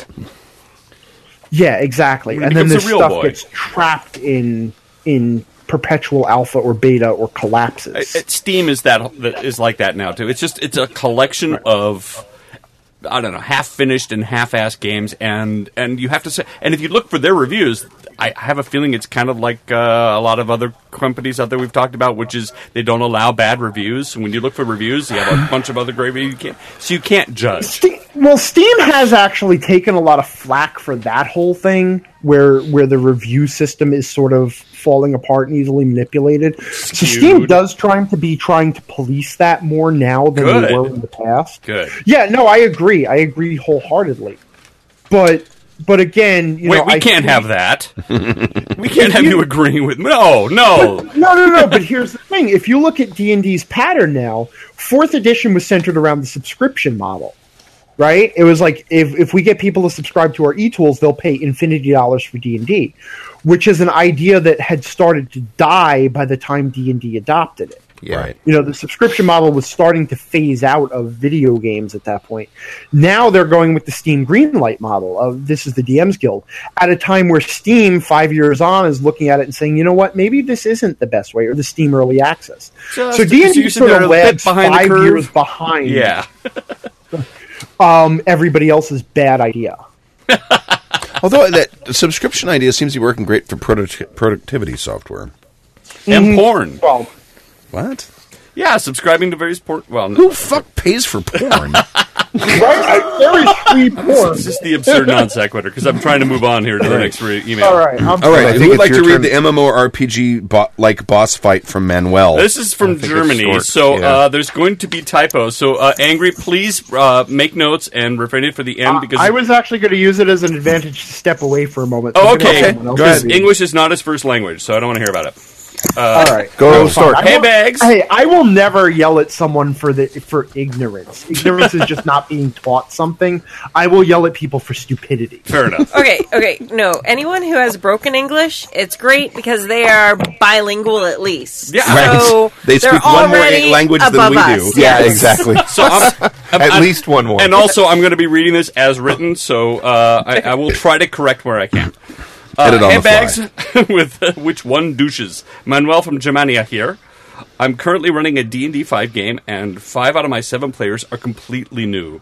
The way the campaign is structured is that they are in a magical forest, far away from society, and they go on a new adventure every season. Stole it from the West Marches YouTube show. All of these events affect each other, but there is no real overarching plot. No ever-present boss fight, big bad. Which way we can play, even if not everybody of our rather huge group can play. Since they all played WoW, I wanted to give them an easy entry. There are always obvious quests available, and they choose which hooks to go after and how to solve them. But like MMO players, they expect everything to be structured and don't really see things outside the box. Quick example. They tried to free a prisoner, magical light being from shadow beasts. The guy was chained with magical chains, which, as they discovered when they touched the first pair, simply disappear when touched. So they run to the other side, to the other set of chains, and about 20 feet away, they get attacked by more shadow beasts. None of the players thought of ignoring the fuckers and just freeing the prisoners. They thought, oh, we rolled initiative, now we fight. I'm now planning a Christmas special where they fight evil Santa. Yay, Krampus. Krampus for the win, right? He's a Germanic evil Santa, right? Since I really dislike the hit point bag, punching. Hit Sorry. point. Yeah, I know what he means. I were afraid that I was going to get after this guy. For I read punching bag really when I was trying to correct it here, but it's I think he referring to a meant sack of hit points. Yeah. boss. I think he meant yes, right. And punching bag is what I said, right? But it's not. Anyway, are you back? Really? He's back, yeah. Oh, Yeah, I'm back. He just peed. Oh, great. Yeah. But But I have discovered that either I can't hold my alcohol or I am getting old man bladder, one or the other. How old are you? 38. 38 Yeah, that's a as little of young for old man bladder. Yeah. a week ago. Yeah, but who knows? happy I could birthday. have prostate cancer. We can only hope. Damn, dude. Wow, that was dark. I have never wished that on Holy someone. shit. Sorry. Holy crap! I know, Angry, and you and I are supposed to hate each other. I guess. Oh, that's the you and him have a rivalry, right? I've always just to incite the misogyny here, so that your friends have something to talk about. I have always thought about it less as you and I have this enmity, and more sort of we have unresolved sexual tension. Come on, Stork. It's not like he was in the Beastie Boys or something. I have to admit it's the Meggings. Is it the Meggings? It's the Meggings. Well, wait until you see what I'm wearing to Gen Con. If I can go to Gen Yeah, Con. where none of us can ever afford to get there. Oh, there will be pictures. Where is it? I'll be following your Twitter with bated breath. All right, I've they got an kinda email I need convinced to me to finish do fucking it. up. So if you don't mind, if you guys Oh, are I'm done sorry, flirting, just- I need to continue on. Rambling bullshit you call a Oh. show. Yes. So, I wanted to spice the fight up since there are usually no more than a one session build up to the boss. If I even had a boss fight at all, I wanted to make the fight itself mechanically interesting by using the D&D 5 lair mechanics, which are an interesting thing. We talked about it a couple episodes, about almost 6 months ago or so. The lair mechanics. Santa has 4 differently decorated Christmas trees, and depending on which one lights up, different effects are active. More like more heal, slowed movement, speed, etc. And Santa will use different attacks. There are toy cannons which shoot presents. After a short time, they explode, and random effect happens. Heal potions, Jack in the Box, Santa itself pops out of, etc. I thought about a second phase where he puts them in a bag, and they have to fight in the dark, stuffy bag. I'm having a lot of fun planning this, but I have 2 main concerns. One, the players only get one chance. Unlike raiding, you can't try the boss the whole evening and then figure out all the mechanics. 2, am I feeding my players uncreativity by making Dude, lay off the the guy. Am I feeding the players uncreativity by making basically a raid boss? If I try something cool like destroy one of the trees, I'm going to run with it. If they try something I'm cool, sorry. right. If they all right, one of the trees. It's I'm going to not run with him, it. it's you. Yeah. I'm afraid that they will simply move Yeah, out to the AOE and keep the DP and keep on DPSing. What are your thoughts? Do you use interesting/complex mechanics to make fights more interesting? Thanks for the help, Manuel. P.S. The German word Stein means stone. To Mädchen von Krug, which would be richtig. P.P.S. Have a German drink. I don't have any German drinks. Yeah. I put a comma in there. There's an Oxford comma. Have a German drink. That's not, it would not be an Oxford. I'd love to Yeah, take that a would first actually swing be at this. comma splice. Yeah, which- exactly. Thank you.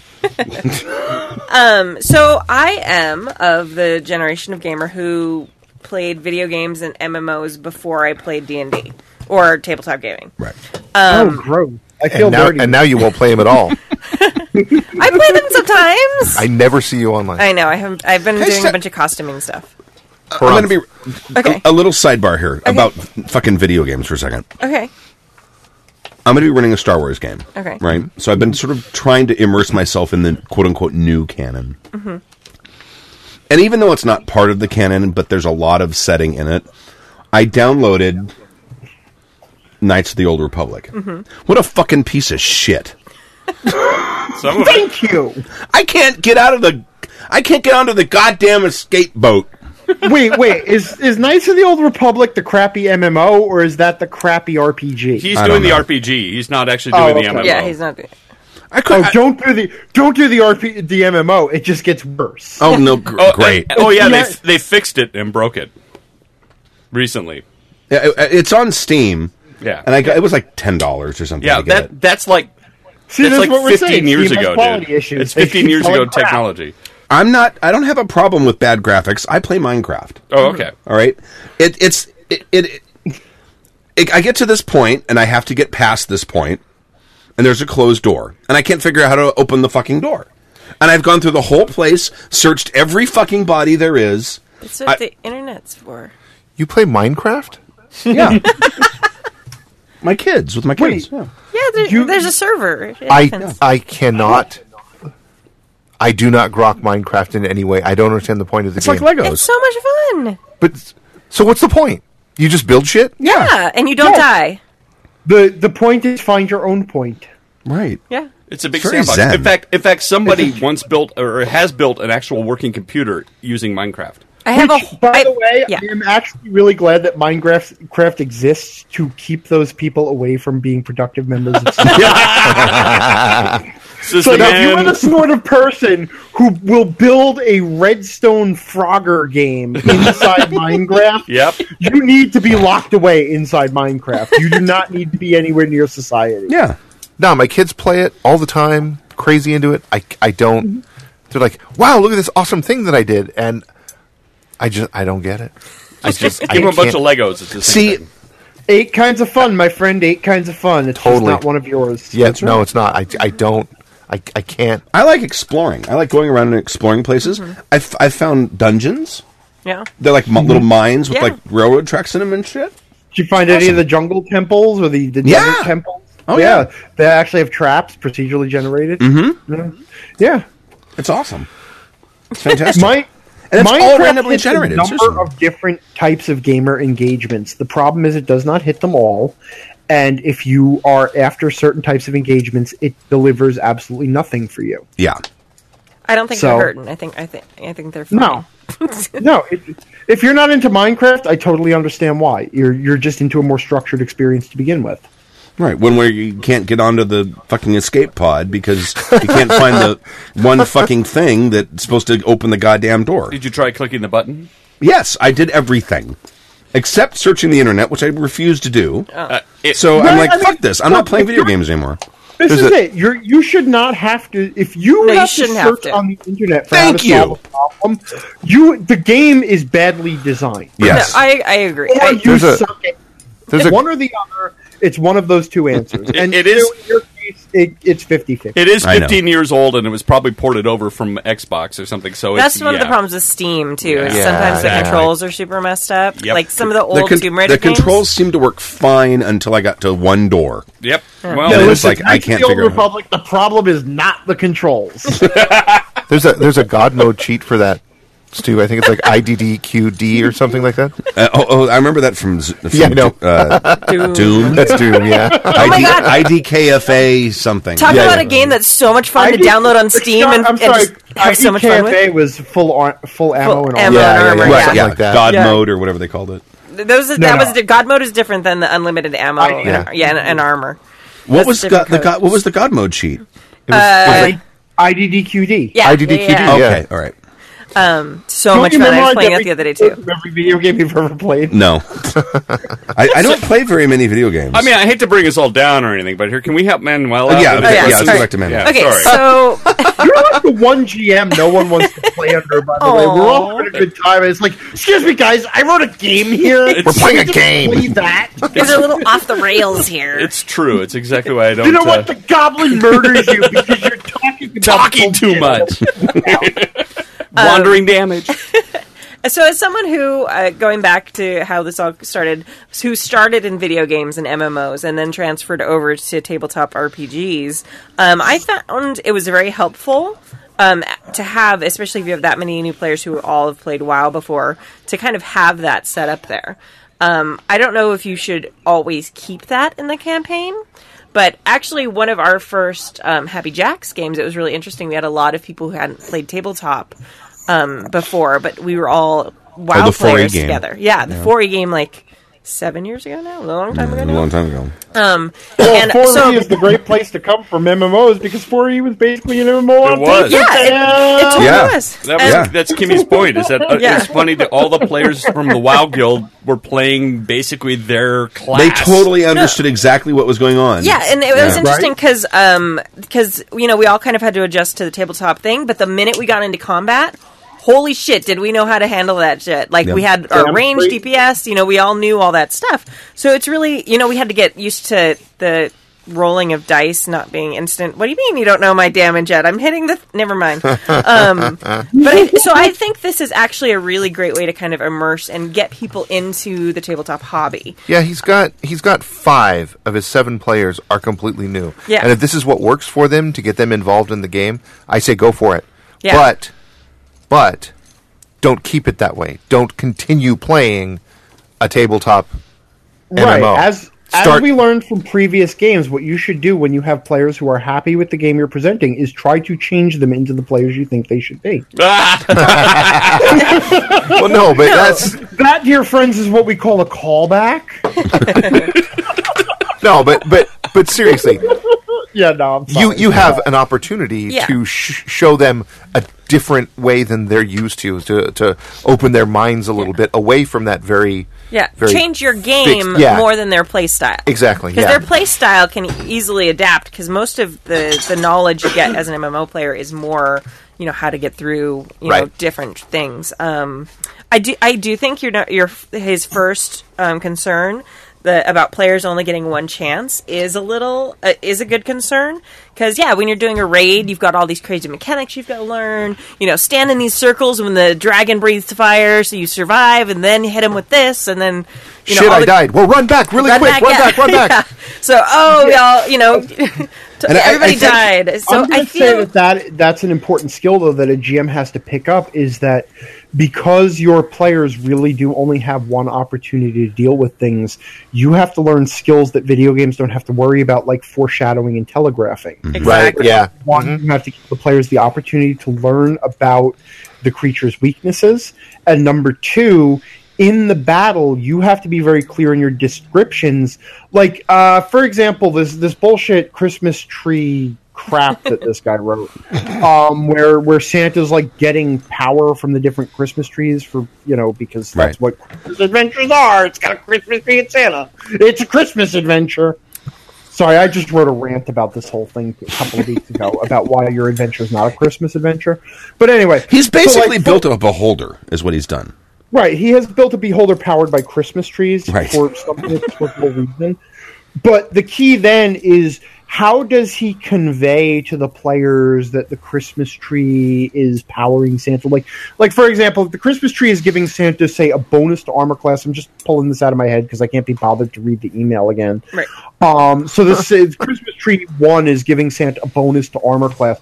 So Christmas tree 1 is glowing bright red, and it's covered with red ornaments, and it's red, and it's red. Oh my God, it's red. And every time someone tries to attack Santa, it hits a red force field. And even if the attack hits Santa, it's like, oh, it hits a red force field, but it penetrates through the red force field and it hits Santa. Right. Whatever. Red force field, red.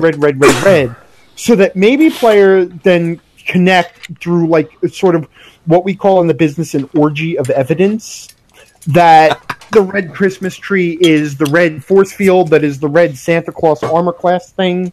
Right. And sort of, that's a technique called telegraphing. That's how you tell that one thing in an environment is affecting something else. Mm-hmm. And then after all of that red, that's when you find out that Santa Claus has been dead the whole time, right? I'm trying to no. actually be serious and helpful here. No, you are. You didn't see what was that movie? I can't remember the movie's name now. Yeah. Fuck it. Well, you and I think that's a excellent. Oh, right. That was a reference to the M. Night Shyamalan. Yeah, movie. that one. Oh yeah. I see dead people. Yes. He memorizes every movie he's seen. He prefaced this when we started. Sixth Sense. I couldn't be bothered. All right. Yeah. No, I think that's. Summary. I think that's other than the Sixth Sense, that's a really good point. Especially you have to keep in mind, like if like the part where it's like, oh, and then out of his pack drops heal potions and stuff like that. It's like, okay, in tabletop games, a lot of times it takes an action to identify what a potion is. Things like that. If that stuff's getting dropped in combat, that can be a problem.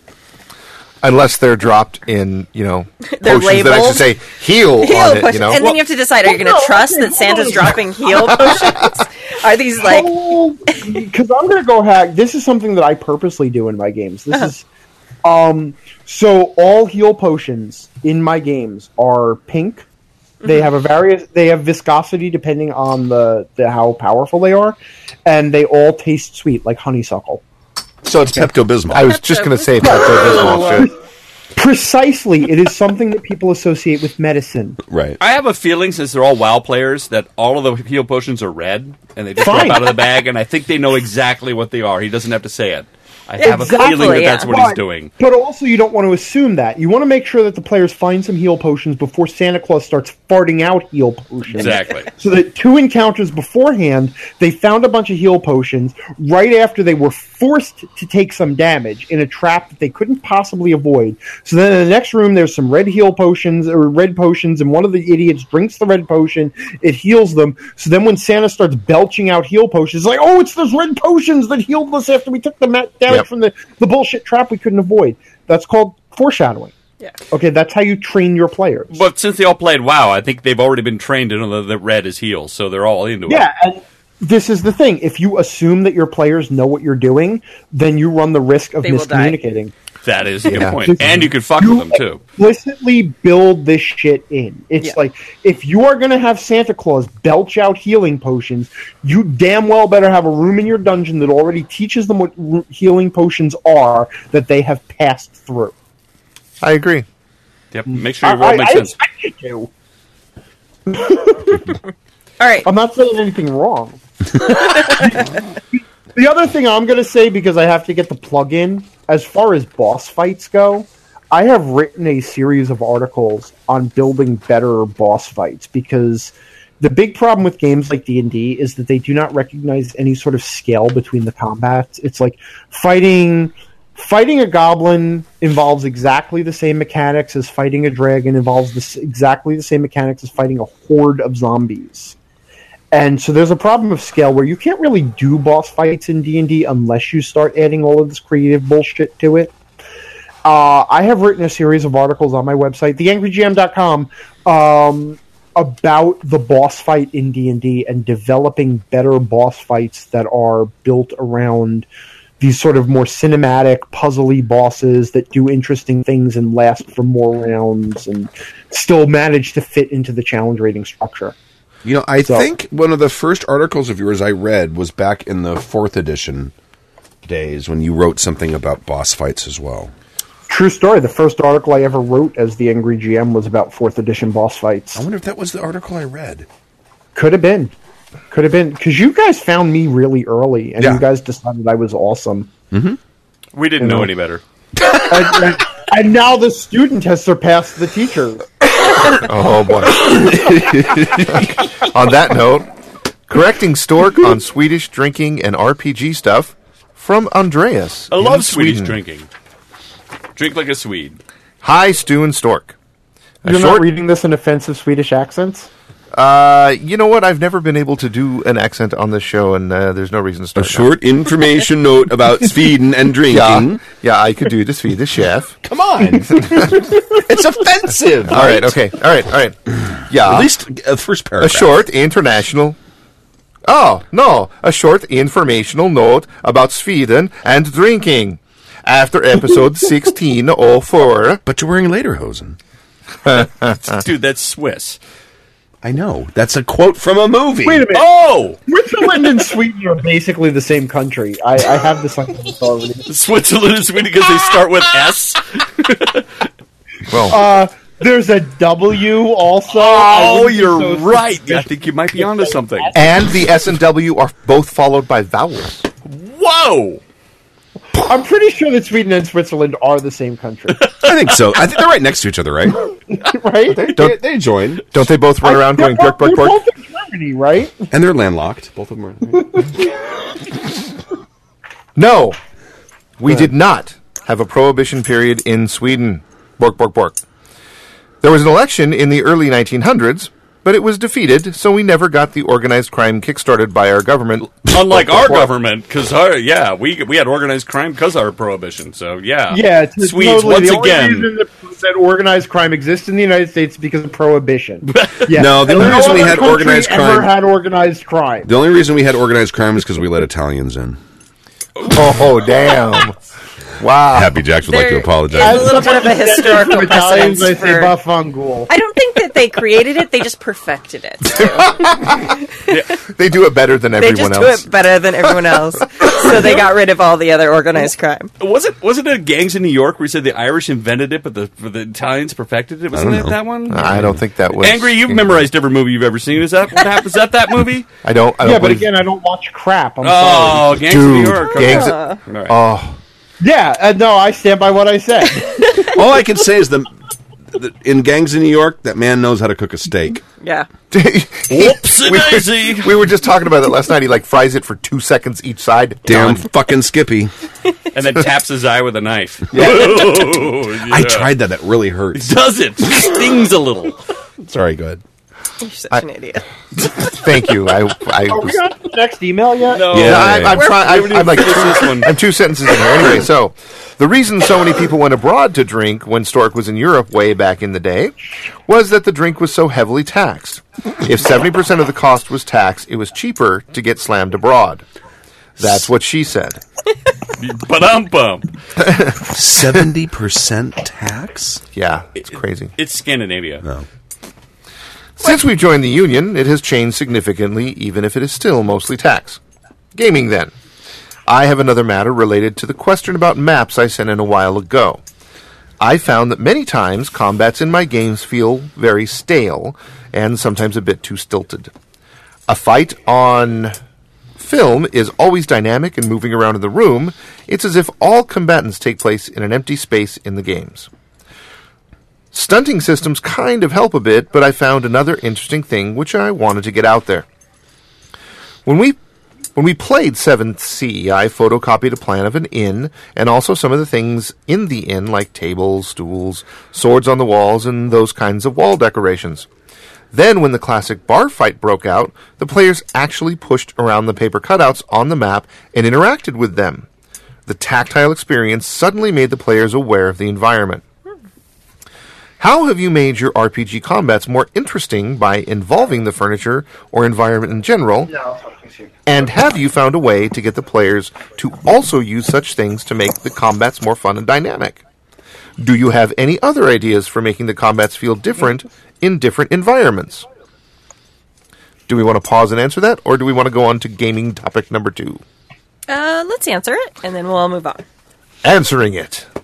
No, I've never done anything like he says, but that's a really cool idea. Yeah, I think most, I mean, at least for systems that need maps, generally if you have like a tavern or something, I've almost never seen a GM that didn't have at least some tables drawn out or some chairs. Right, you draw the tables, but they're not necessarily movable. It reminds me of like old school, I don't want to say old school, that might not be right, but older miniature games where you use miniatures and you see people who have built up these awesome terrains with like actual trees and buildings and shit that are all three-dimensional and stuff. Yeah, that reminds me of that. One of the smellier rooms at the con. That's right. That's Suspender Row, right? Right. Suspender Row. Yeah, no, I think the argument phase. Yeah, I think having them on little. Good. Sorry. This is basically the Nintendo Wii of gaming. You realize that, right? No. I mean, like, seriously, all of the, like, movable terrain and all the, like, the Dwarven Forge bullshit, all of that is basically just motion controls. It's completely superficial, but it seems cool. However, if you're playing something like GURPS, I damn well want to know where the tables are. I want to know how thick they are. I want to know where the walls are, because if I get shot at, I'm fucking. I know cover helps a lot. Mm-hmm. I know. I need to be taking cover. I need to use that shit to my advantage. Mm-hmm. And if you move a table, let me ask you a question. It's gonna be a right really now. important thing. That's true. Hold on a second. You're the GM, okay? Right. Here's my question. There a table where you guys are working right now? Yeah. Yeah. Okay. Imagine you tip it over because a gunfight breaks out, right? Mm-hmm. I wouldn't. Now I take a shot. I shoot directly at you, except for the table is right between you. Will that table stop a bullet? What type of caliber are you using? That table might. Oh, it depends on the table in there, but you can't tip that table over. No, If you're using a 45, probably not. If you're using 22, definitely. If you're using There a you 30, go. maybe. See, congratulations. You've already got your answer because you're a GM with a brain and you can make a bullshit on the fly. However, I still, as a player, want that option available to me. Yeah, and I think what this is saying is it's really cool when you can draw out, like we all do on a little hex map or whatever. Here's where the fucking table is. You draw it with your Sharpie. Right. But then when you move it, you like scratch it out and you draw it over here. If you actually have like a cutout of the table, you can just go, oh, it's over here now. We've only ever done that with rhinos. It's great. I've heard all about the rhinos. But I think that might make it easier on some players to understand a little bit better what's going on, and it's also going to make your map look better. Yeah, if you're crappy at All drawing, right, that's a good alternative. But hold on, He's because trying to talk. my point is that there's a trap you can fall into here. Okay, so now you have the tables, you have the chairs that are movable, right? Now imagine that there's a spittoon in the corner, and you don't have a spittoon thingy, so you just draw it on the map. Is that spittoon movable? I wouldn't draw a spittoon on the map because it's small and negligible. Well, he was saying too that he drew it on little pieces of paper. Okay, well then it's not small and negligible. It's something bigger. It's a jukebox. No. What I'm saying is, as soon as you start creating these distinct miniatures for items that you can interact with in specific ways in your environment, you run the risk of training your players to see a difference between the things that are interactable and the things that are not. In a role-playing game, everything in the environment should always be interactable because you can just have these ideas. Like, I can knock down a bookcase and take cover behind it. There's no reason why not. Unless you're willing to take that to the extreme of everything on the map is movable, I almost would say if you want to run a game where the environment is really, really that involved in the combat, either number one, everything is drawn on the battle mat and you just train the players to understand that you're going to scratch things out and move them, in which case they will recognize that everything on that mat that you draw is movable, or alternatively, absolutely everything needs to be a paper miniature. Can't you just tell them that I don't have a thing for this? Yeah, you're that's psychology.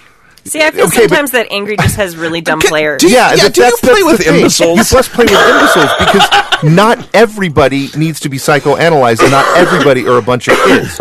Most players that we play with are... Let me finish. Most players that we play with are adults, and you can say, hey, look, I got this fucking rad table miniature. Somebody's a table miniature, and we're going to be able to move it around. But because you're adults, you should understand that that bookcase that I just drew there, that's also movable. And because you're adults and can understand that that toilet over there that I just drew on the map, that's also movable. Just because I drew it and I don't have a miniature for it doesn't mean that it's not movable. Toilets are bolted down. But unless it's not. My toilets aren't.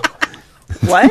Why This would in your this toilets instance, not that be toilet bolted is not down? movable. It's not We have a bigger issue here. Is like you don't understand how to install a toilet. Is your problem? It's Two not. It's bolts. not how you're running games. Two bolts. in That's all that it takes. in that instance. Okay. The Okay. bathroom wasn't finished, so the toilet wasn't bolted down. So, All right. fuck Let all me, y'all. I let think me the worst- respond to that. though. Now you're running a session at a campaign or at a convention, whatever the word I'm trying to think of is. Right? You're running a session at a campaign. You got 5 strangers at the table. Are they adults or are they dumbasses? Oh, you can't tell. I mean, we're talking about You home- totally can't tell, but I'm going to treat them because As I'm a dumbasses. normal human being. I'm going to treat them as if they're not idiots. And if But see, if everything they prove to me that they're idiots, then I All can right. treat that at that level. You ever see the 9 dots puzzle? No. This is actually a very interesting thing. Okay, it's hard to describe visually, but basically you draw 9 dots out and like you know in a square, 3 dots, 3 dots, 3 dots, 3 rows of 3 dots. And the question is, connect those 3 dots or connect those 9 dots using only 4 lines without lifting your paper off. Without lifting. Oh your yeah, I pen. have seen that. Yeah. Yeah. Mhm. Okay. And it is almost impossible to do. Well, it is impossible to do it without your lines extending outside the bounds created by the 9 dots, right? Right. And the vast majority of people cannot solve that problem because they create these constraints on themselves based purely on what they see visually. Okay? People are extremely prone to being hamstrung by constraints that you do not realize you are creating, that their brains are just imposing on themselves. Okay? Now, sure, if you're running a game for a group of people that you've been running for weeks and you know them, or running a group of adults, that's fine, and you know what they're capable of. But I always assume that every table I have is a group of dumbass human beings who don't know that they can go outside the 9 dots. I don't know you very well, and this is the first time I've actually spoke to you, but Yeah, I feel sorry for you for having that outlook. Aw. That makes me sad. I'll say this. well, I'll He's say from this. the East Coast, though. He knows different that's people than you fine. do. I mean, you've clearly chosen that you're okay with running games that will suck if you get the wrong combination of people. No, hold on. Want to run a great game every time. Hold on. Let's do a little experiment here, shall we? Okay. Sure. I have never run a game for anyone in this room. Stu, if I drew a room and you were playing in one of my games and I had a miniature table and I drew a jukebox over in the corner, would you assume that only the table is movable? No, I would not. Okay. Kimmy, I've never run for you. If you were playing in a game of mine and I drew a room and you were in this room and there was is a actually bedroom miniature and the chest of drawers I had to draw on the map, would you assume that only the bed is movable? No. Okay. Stork. Same situation, but this time I it's a think the living horse is room, dead. and there's an entertainment center that I have a miniature for, and a sofa that I had to draw on the map. Are they both movable? I can't lift a sofa. But you can slide a sofa. You're strong. During a You fight? can slide that sofa. No, I'm going to assume that the sofa is immovable because it's way too heavy for me to move. I'm going to flip over the entertainment center. But that has nothing to do with the lack of No, you miniatures. drew an there. immovable object Oh, for Christ's sake. because it's too heavy to move. That's why. That's why. That's why they don't make miniatures for them. Sorry. Good. That was it. That was. No, you gotta that finish was my, reading the that was email. my Are experiment. you done with your little sarcasm now? Yes, I am completely done with my sarcastic Feel experiment. better? You feel better now? Yes, I feel tons better. Good. Okay. Then we can move on because you're still wrong. Oh, Continue reading. yes, and I'm reading now. Now we'll move on to gaming Well, topic okay. number 2. I'm going to admit, right, okay, that is a very minor concern. Fine, I totally admit that. It is a very small thing to think about. I am writing down this date and time. But it doesn't make it any less correct. It's like, yeah, there's only a small fraction of the people in the world who are colorblind. But if I can design my game in a way that also allows those colorblind people to engage with them, it's better than not. I'd rather think about it that way. I would rather train my players to think that everything in the world is an interactive object than spend my time drawing out tiny little paper miniatures for every goddamn piece of furniture that is ever going to appear in my adventures, because that seems like such a pathetic, waste of time to emphasize a point that could actually, for a certain group of players, work at cross purposes to what I'm trying to I'm accomplish. going to fault your logic here, because I think really what you're trying to argue, and we've had this discussion on the Happy Jacks before, which is at that point it descends into a miniatures game, and you've got a stack of miniatures that you're moving around, and and it stops being less about I want to being cool and shooting behind the column, and more about I move 2 steps here and duck behind the cover. Are you saying that psychologically the presence of miniatures on the battle mat changes the way people engage with the game as opposed to not having miniatures? We have mentioned that many times, yes. Huh. That sounds almost like a point that some brilliant, incredibly brilliant person with sexy legs was trying to make just a moment ago. I'm sorry, Jib isn't on here, but you were trying to, but you didn't actually say that. You were trying. I will concede. I will concede. You know what? Your failure to understand complex ideas. How many Greyhounds have you had now? Greyhounds? Oh, no, that's grapefruit juice. I'm sorry, you're drinking your cranberry juice. Yeah, what? Wait, is there a name for that other than cranberry juice and vodka, or vodka delivery method? Angry, there's a name for everything, like depth, but it can actually be described in many different ways. And I want to say... You mean complexity? I will concede that... Oh, don't you even start. I will concede that... You're a girl, you're not allowed to have opinions about what's right and wrong anyway. Oh, there it is. There it is. We knew it was going to come You know, from it's just like I want to try and your opinion, man. Gaming topic number 2. Fear the Boot often talks about BattleTech, Yes. which I think is a great game. Have any of you jackers played it? No. It's quite interesting as a board game, a minis game, and an RPG all in one. I would love to hear you and Dan talk about it. Dan's not here. We did a little bit when last time he was on. Yeah. He won't come on anymore. Gaming topic number 3. The key refuses. I don't know. Have you ever played BattleTech? Angry? Me? Yeah. Oh, yeah, and I agree. It is interesting as a board game and a minis game. Also, it claims to be an RPG. Which is kind of a lie. But anyway, moving on. Is BattleTech the one that came out in the 80s? That one? You make your own little Jaeger, and you've got the... Because I think I played it a couple of times, and it's really a mini game. Listen, no, okay. Here's the problem: is BattleTech it's the same game, right? BattleTech was Ken Symbieta, who was Palladium and Rift. Palladium, that's it. I was trying to remember the company, and then I'm looking at my library here. It's Palladium. Yeah, so, that game was hamstrung by the fact that nobody, including Palladium themselves, knew how to actually play it. Well, fair enough, but when did it come out? Rift's originally? No. Well, no, BattleTech. Oh, BattleTech. I'm sorry. What? BattleTech has been out many... 1984 or 85? Yeah. All right, I think we played it, and you got different robots of different sizes, different classes. It's a minis game. The role-playing kind of comes into the fact that you get to sort of kind of pick your robot and get to kind of customize it.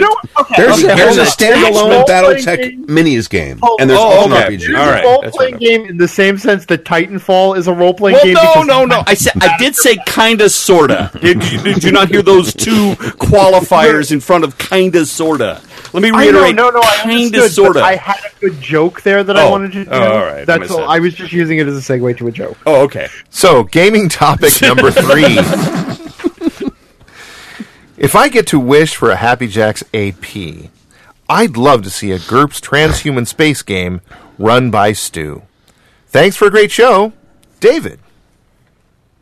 Transhuman space game. Okay. I don't know if that'll happen.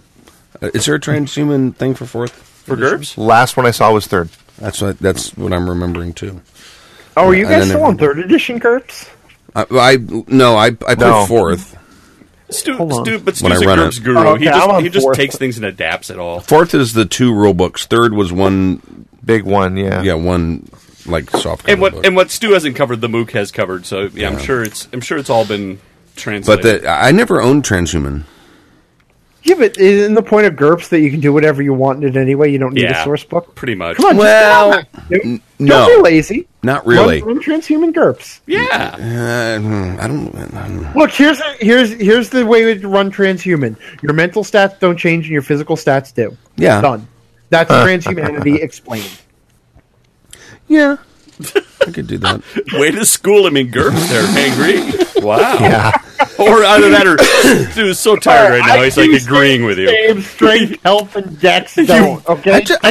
I would just rather run something I'm interested in running. Oh, I'm sorry. I just finished a D&D game I didn't even want to start. Yeah. You know what? Transhumanity can fuck off anyway, because transhumanity is basically sci-fi for the Tumblrette generation. Yes. Okay. Tumblrette? The Tumblrettes, the Tumblerinas, the people who hang out on Tumblr and argue about how their identities, all their identity labels, and it's like, oh, we have transcended humanity because we have all these identity labels that we can attach, and nobody should be attached to a gender or any sort of identity label. Therefore, we will invent labels that we will be attached to and enforce them. I was just marveling over the fact that there's Tumblrs and Tumblrette. It's like Smurfs and Smurfette. Yeah. No. Tumblrettes are all the Tumblrs. Because everybody on Tumblr is a woman, even the man or women. Okay. Well, because everybody on Tumblr is trans. Okay. Transhuman, don't you mean? Well, no, you cannot be a man on Tumblr because Tumblr does not want men there. So if you are a man on Tumblr, I was just going to to say, be a Stu, woman where was too. that post you did today? That was. I have a Tumblr account. Where's that? That was on. That was on Tumblr. You're ruining his joke. I'm sorry. This don't is mean to not a ruin your joke. joke. This is serious. Have you spent any time on Tumblr? No. I just write stuff and then publish it. And no one reads it. It's because you're a man. I don't Have you know ever why I'm on gotten Tumblr. Huh? Have you ever gotten reblogged? I don't think so. Yeah, see, that's because you're a cisgendered heterosexual white male. That's it. Tumblr hates you, man. The You are man's first keeping me people down. in the world. The problem is you are the man. Quite literally, and I mean that, not figuratively. Quite literally, you are a man. Yeah. Okay, you read the last one. Yeah, Angry, Okay, you've dodged fine. this bullet. This is a all GM night. confession from. Well, no, I was waiting until the end so I Is could this- school you on how to actually read out loud in an engaging way. Is, All right. is this, Now is that you're this our hammered, we'll jib? see if that's true. Oh, I will have a read off with you, Angry. Yeah, I will too. Okay, I fine, I done. rocked kindergarten teaching. I can totally read out loud in an engaging way. but only at I a first grade noticed that level. you have not read out loud at all on this I'll- episode. I'll line I up. did. You weren't paying attention. I'll line up oh for no, that too. I think I was in the bathroom or playing Bloodborne. I Again, don't know. probably. Yeah. I'll line up for that too. Yeah. You were okay. playing Blood Alright. War in the bathroom? What? Well, Moving yeah, on. I play Please. my video games while I'm pooping. It's the best place. Is Jib on your allowed phone? to write in? I feel like Jib should be banned from Yeah. writing in if he's on the podcast. Like, Is that Wait, that's wait. our jib? Yeah. Wait, is Jib a Jib? Is Jib Jib? yeah. Yeah, that's what. Yeah, jib, just jib. That's our Oh, jib. okay. I feel like he should just like save this What? and like tell it. I'd like next tell time. it, and next time he's in, yeah. Yeah, I'm just like kidding. what, No, what the it's hell okay. is that? Like, I still this is think- clearly an episode discussion that has just been wasted in an email. No, it's all right. But I think, You know what? it's good for Angry to read it. He's going to love the fact that you're reading Yeah. it, too. Oh, this is Alright. you know, we've been doing GM Hold on, confessions. let me read ahead. Yes. What sort of voice does this deserve? Is this a whiny voice? No, just do it. Alright, It's a fine. confession. Be nice. All right. It's a confessione. GM confession from Jib, who is probably sincerely sorry. So yeah, I was that guy. I concede that I was that young. Okay, I've already fucked it up. Kim wins. So yeah, I was that guy. I concede that I was young, but it still haunts me to this day. Back in the day when we were playing AD&D First Edition, because that's what we had, I was running a game for my best friend and a couple of others. First off, I didn't actually know the rules for shit. It didn't seem to matter. We were telling my story, right? They would follow along and do what they were supposed to do, and I would tell this awesome story. When it was all done, I'd write it all down and sell my novel. It'd be spectacular. I grabbed every trope from every fantasy novel I could get my hands on. I read them voraciously and tried to weave them all into my story. It would be huge. It would be epic. It would be the stuff of legend. To make sure it worked perfectly, I had my own super special NPC to guide them along the path where they were supposed to go. A ranger who was better with a bow or a blade than anyone they'd ever seen, and would be the catalyst for the whole thing. They'd be just fine in their supporting roles as the player characters. That's where they belonged, right? They were supporting my story, after all. Whenever they got into trouble, there was my ranger to save the day and make everything come out the way it was supposed to come out. They would be overrun by orcs and all about to die, and there's the ranger, downing the orcs with single arrows and blade strikes so fast they couldn't even see them happening. Only the heaps of dead orcs left in the wake of their half-elven buzzsaw of death. Whenever they were at a loss for which way to go, the ranger would appear to set them on the path to the righteousness of my story. Silly players. They should have picked up on my obscure and meaningful clues. Clearly, they're right there, though. Like there's kind of a problem. My obscure and meaningful clues. I think if this sarcasm is intended, it should be obscure and meaningless clues. But whatever. Clearly, they're not smart enough and have to be led by the hand along the amazing plot of my story. Eventually, the game petered out, as they usually do, and that novel never got written, which I'm fairly sure is ultimately a good thing. So yeah, when I was 17, I was that guy. I'd like to think I've learned a thing or two and have become a better GM, but maybe not. So yeah, I'm GM. I'm Jib. I don't know how... And that's my GMing when I fucked it all up story. I think the quotation marks were needed there for the read. So yeah, I'm Jib. And that's my GMing when I fucked it all up story. Hi, Jib. Hi, Jib. Hi, Jib. All right. I'm blaming my bad read on his punctuation. Okay, all right, I agree with you. I think I nailed that. It's not that easy after all that vodka, is it? I still did better than any of the rest of you. And I've been reading a lot of Jib's prose for over the past 7 or 8 years. So clearly Jib has not learned a thing or two about writing less excessive prose. No, it's actually... If this was going to be the quality of their novel... I'm sorry? It's about 1 page. He's learned a lot. Oh, okay. He used to write 9-page letters. Wow, okay. Desperately need to... Okay, so here's my... First of all, what I'm noticing from this email, since I have a critical eye for emails, there's not a question here. No. This just seems to be like a story of...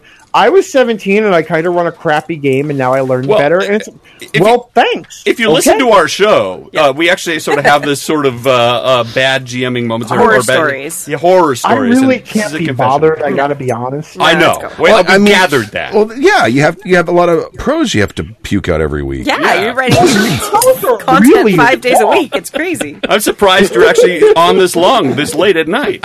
There should I'm be also stuff you writing should be 2 doing. articles as we speak. Yes. So you know. Are you? And you're playing Fallout 4, right? Oh, fuck Fallout. Fallout is the worst game ever. Fallout is the most disappointing thing since the Star Wars prequels.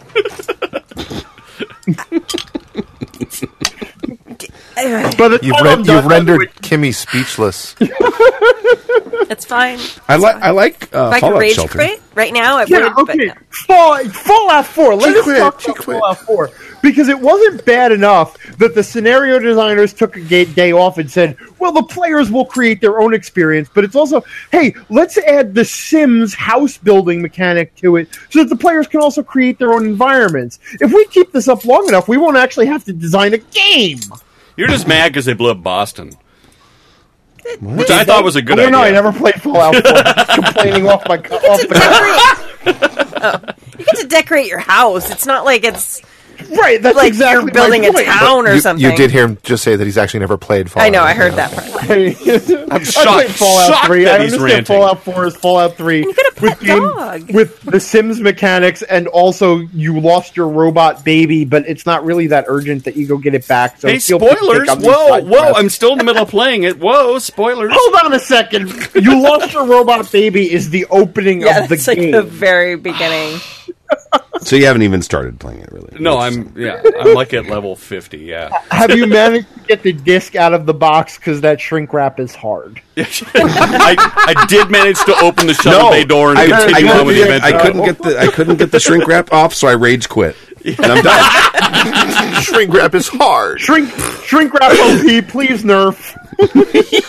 I had to go on the internet to find out how to get the shrink wrap. Open up the shrink wrap. Nerf Plus. I get the Nerf shrink Plus. wrap off. It's pulling the CD out of the you put, and it breaks the CD. I hate that. Oh, you know, I mentioned Well, it it is a earlier. Bethesda game. You can't expect it to actually work when you put it in. Right. Well, it works, but then there's like a That's true. 12 gigabyte download you got to make to fix it. Yeah. I'm not going to disagree with that. That's actually very true. Except Fallout Shelter worked great. Fallout Shelter, yes. On my phone? I Yeah, love you know, playing your Fallout mobile Shelter. game? Yeah, I should I love fucking that. hope so. Yeah, why not? It's just basically what was the game? Oh, it was Tiny Tower. So it was basically Tiny Tower Underground with Red Rats. Yes. So they didn't even write their own mechanics. Nerd! I don't think they wrote the game at all. I think they subbed it out. No, yeah, no person.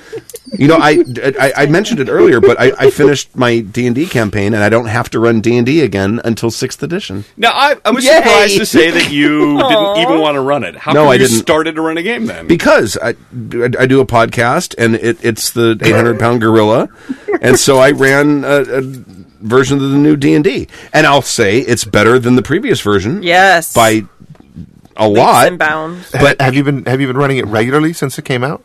yeah, I ran 24 24 sessions. I just sessions. finished. You know, I think as a podcast host who needs to look into all the games that come out, you could have probably only done like 1 or 2 sessions His players if you would didn't let want him. to. No, I wanted to run a campaign, and I did. okay. But the thing is, I mean, what do we get? What did you guys get up to? Like 7th, 8th level? Yes, I think 6th or 7th. Combats were already starting Wait to a get minute, it so. took you 24 sessions to get up to 6th level? Yeah. Yeah. What the hell were you doing? Stu They- is really stingy with XP. When you're playing a Stu game, you No. And yeah. we're a very It's talky not- group. Like we there were some sessions where we had no combat because we got Oh, really we'd involved have like in the story. 4 or 5 sessions in a row where there Yeah. would be no combat. Yeah. So Oh, do you only give XP for combat? I'm sorry, I thought you were good at GM. No, I I fucking hate D&D. damn. I can't stand D&D, and I don't like. Well, sure, you just don't like because you're running it by the book, and the book sucks. Well, maybe, but I don't like power creep, yes. and I don't like D&D, and they've fucking flattened out the you- power creep hold curve on in a this second. game. You don't have to worry about power creep with D&D because power creep only comes when you actually release goddamn product. We were the closest giving up on that marketing plan. No, that's I don't not. think That's we not didn't true. mind That's not though. true. Is the thing. Like we never got to a place where we were feeling like it was a super well balanced game the whole time. We never felt outmatched. Yeah. We never felt like Well, overwhelmed either. Part of that is the fact that that I'm a shit tactician. Well, yeah, That's I part of think it. we talked about that last time I was Yeah. on. and Yeah, I'm a terrible crappy tactician. rolling sometimes. Sometimes, but Well, okay, but Go die ahead. rolling shouldn't like your tactics need to make up for your die rolling. right. Well, I am the worst tactician on the planet, but. Stu's a tactician like Stork is a die roller. Right. But I think the thing I love that, these inside jokes that refer to your actual plays that I don't listen to because I have no clue what's going well, on. Stork, I just kinda Stork smile rolls and for nod. shit. He Yeah, always rolls he is. for Oh, shit. there's that song No, about that I too. actually gathered that from context. Okay. You know, All right. I can figure shit out. Okay. Good job. I don't know. But anyway, the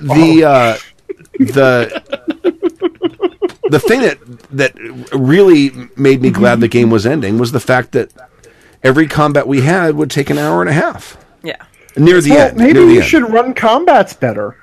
Well, Have you ever heard of a thing called pacing? It's a thing that GMs use. no.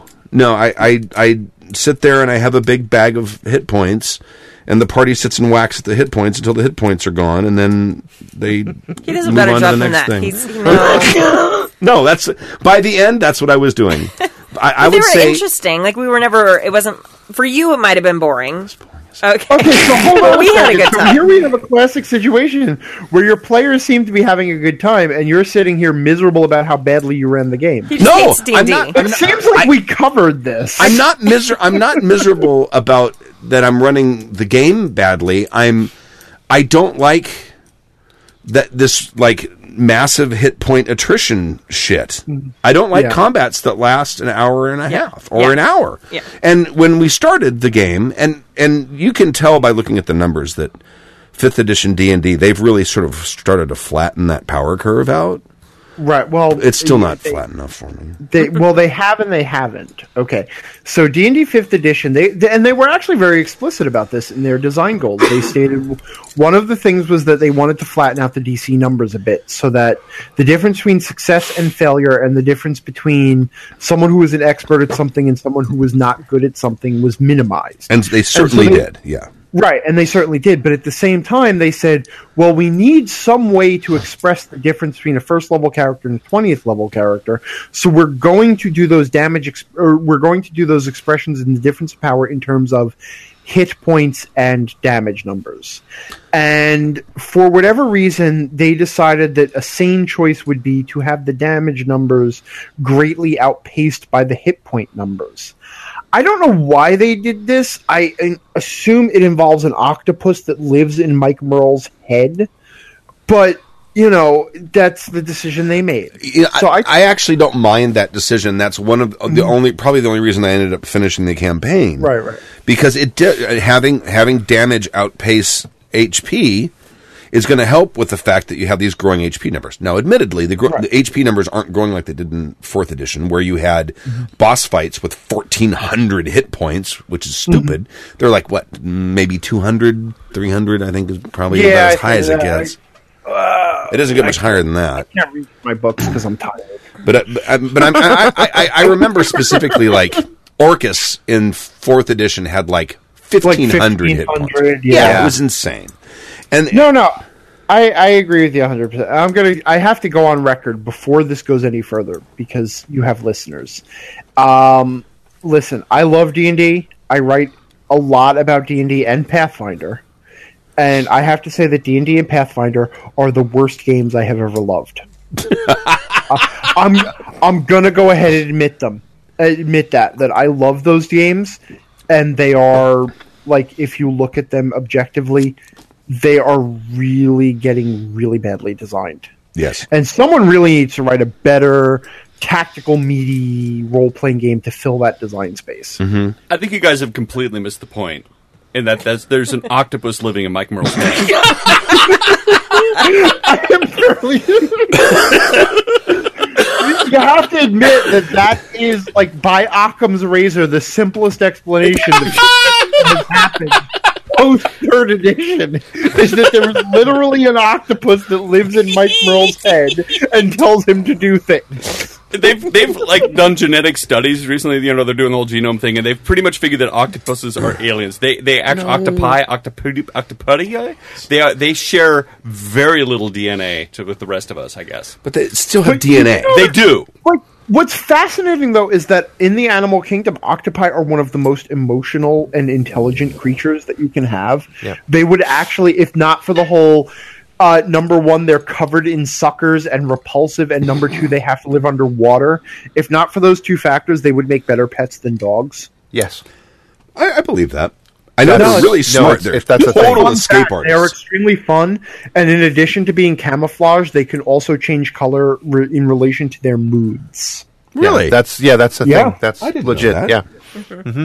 That's awesome. See, once again, this is that whole GMing thing. This is just in the piles of search engines. At one point, for some reason, I had to research octopi. Probably had to they do were in with the game. Cthulhu. All right. That would be rad to have an octopus pet, though. It would be. Yeah, we really would. Yeah, Go out to who's Dog the pet Beach at with that your point? octopus. Yeah, depending on the octopus you have, who's the pet? Because they're in that tank going, what can I fuck with next? That'd See be what the monkey do. That'd be a hard tank to maintain. Yeah. I feel like there's a sci-fi novel about that. Like they go to a planet where the octopus has evolved as the main species on the planet, and like the humans are. Yeah. H.P. Lovecraft. Yeah, I was just going to say it's called Call of Cthulhu, No. and A Philip K. Dick short story. and there was a it's set on the end. East Coast in Massachusetts. And No, I'm pretty sure I would have remembered that one if that had been what I was thinking of. I think they have little like monocles and stuff. It's like a Do they really? steampunky thing. I What can't the hell would remember. an octopus do with a monocle? Their eyes are on the sides of their head. What do they give a shit about depth perception? No, one of his eyes is farsighted. How are they going to look cute without a Hey, monocle? Everything looks fuzzy. he's like the Planter's Peanut guy. He's got a little monocle and the top hat. And when you can change the I'm shape of your sorry, body, My I have dog to has admit clothes. that What's I the point of suddenly that? got confused about what monocles were. When you can change the shape of your body to whatever you want, I don't think the eyes are always on the side of their head. And to be honest, I actually don't think they are. I think that some of them are actually... Anyway, I had to do the same research you did because I had the thing. Shapeshifters are not the same thing, right? No. That's, well, yeah. We should call it. It's, We should totally what, call it. 11 It's own- way late. All right. Thank you very much for do joining us you again. guys every time I'm on, by the way. Your podcasts run very long. 'cause Yeah, I they miss do. that. All the time, yeah. That's okay. Well, they used to routinely run 3 hours. It doesn't happen much anymore. No. Which, by the way, ironically, I cause you guys to run long, and your length is the primary reason that I have trouble listening to you. I listen to a lot of Right? episodes of yours, but I also have a life, and it's like, I don't have 2 hours to blow on these guys. I really don't. I love them, but... Our listenership is primarily made up of people that either have really mundane, boring jobs, long commutes, or they exercise a lot, or have large lawns, Or all three. or four. Four. But it's people who Wait, have I'm sorry, the large lawn thing? Oh, is that... like someone who has like while you mow the lawn? yeah. There's have been several people who emailed in over the years that said that they listen to us while they're gardening or mowing the lawn. They, or they something. live on 30-acre estates because that's Yeah. what it takes to get through one Right. of our episodes. Waiting for those I Patreon guess bucks. that's also where they have time to think of these like 90 paragraph stories that they Right. email you guys. Exactly. It's like, your listeners, what your listeners need on the whole, like if you're a listener to this podcast, hi, by the way, I'm the Angry GM.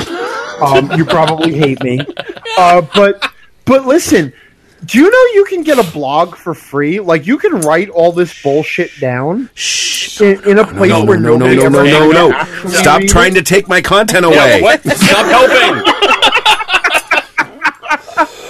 I've got my readers trained now. They know if they write into Ask Angry and it's more than 2 paragraphs, I'm just going to send them back. Nope. Bored now. You edit them and correct them and send it back as 2 paragraphs ago. You send this to me next time. That's funny. All right, I'm going to call it. That's too much effort. It's just nope. Bored now. Sorry, didn't get past paragraph 3. TLDR. Don't need an example. Kind of understood your question. Not a moron. All right. Thank you for joining us. I appreciate it. Yeah, it's got, what time is it there? It's got to be like 1 or 2 in the morning for you. Yeah, it's one of those. It's you- I don't know. I still haven't gotten used to the time change. I've only lived here 6 months. You're you're not Time Eastern. zone still confused me. I had to ask Siri like 3 times what time I was on tonight. You're not Eastern. You're not Eastern, right?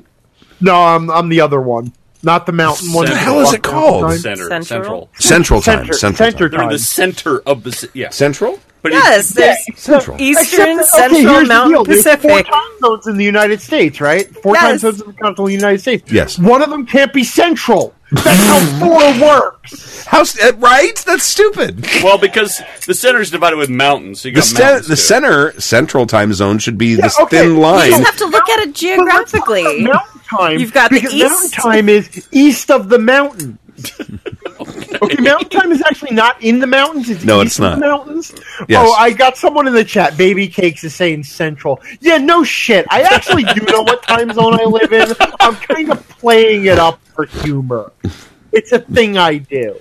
It's funnier when you explain it like that. Yeah. It is. Right? Well, no, it's because people, like, I make a joke and people assume I'm moron. Well, it's because you're so angry. Well, it's because you've had so much vodka. Yeah. I have had a lot to drink. Do you know why Hitler never drank vodka? Why? It made him mean.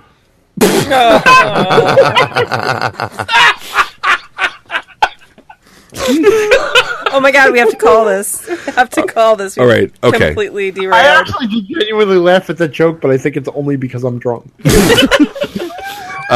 Stork gets that a lot. Yeah. Is it angrygm.com or theangrygm.com? TheAngryGM.com. Either one will get you there, I'll bet you. Actually, I think I do own angrygm.com. Let me check. No, because that became an issue for a while. He's also said it like 4 times during the podcast, so if people have made it to this point... True. Okay, I do own angrygm.com. If you try to type in angrygm.com, it will redirect you to theangrygm.com. Okay. All right. I still own angrydm.com, which will redirect you to theangrygm.com.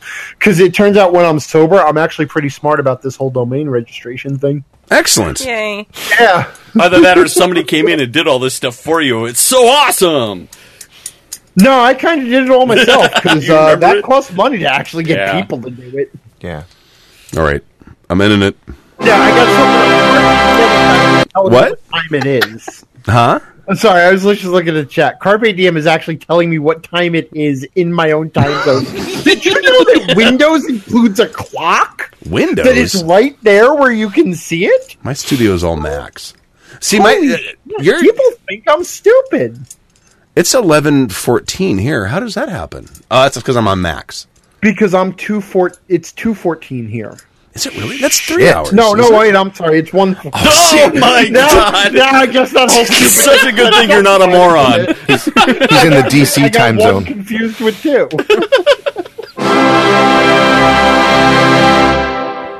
We're listeners of Happy Jacks on. Thank you for joining us for season 16, episode 8 of Happy Jacks RPG Podcast. My name is Stu. My name is Kimmy. My name is Stork. I'm Tim. I'm the Angry Jim. And thank you very much for joining us. And come on again after the firestorms on the forum end. And that's it. We'll see you in 3 weeks for the con? Yeah. February 12th, 13th, 14th, and 15th at the Hilton. That's Spend it. We'll leave you. Valentine's Day with us. Spend Valentine's Day with us. You guys should send me a free ticket. I'll come to your con and run games or something. Not this one. Maybe the next one. The resounding silence. Plane tickets are expensive. We'll leave you with a song. Thank you. We could do with less burping. Happy Jacks podcast will be douchebags all. There are many organs in the torso. Some are less important, some are more so. Some they make us laugh and some they give us gas. But if they preclude my drinking, then they must go. Oh, liver, let die. Liver, let die. Oh, God, please deliver cirrhosis of the liver. Liver, let die. Well, the barber surgeon used to tell me that my nightly drinking, it would kill me.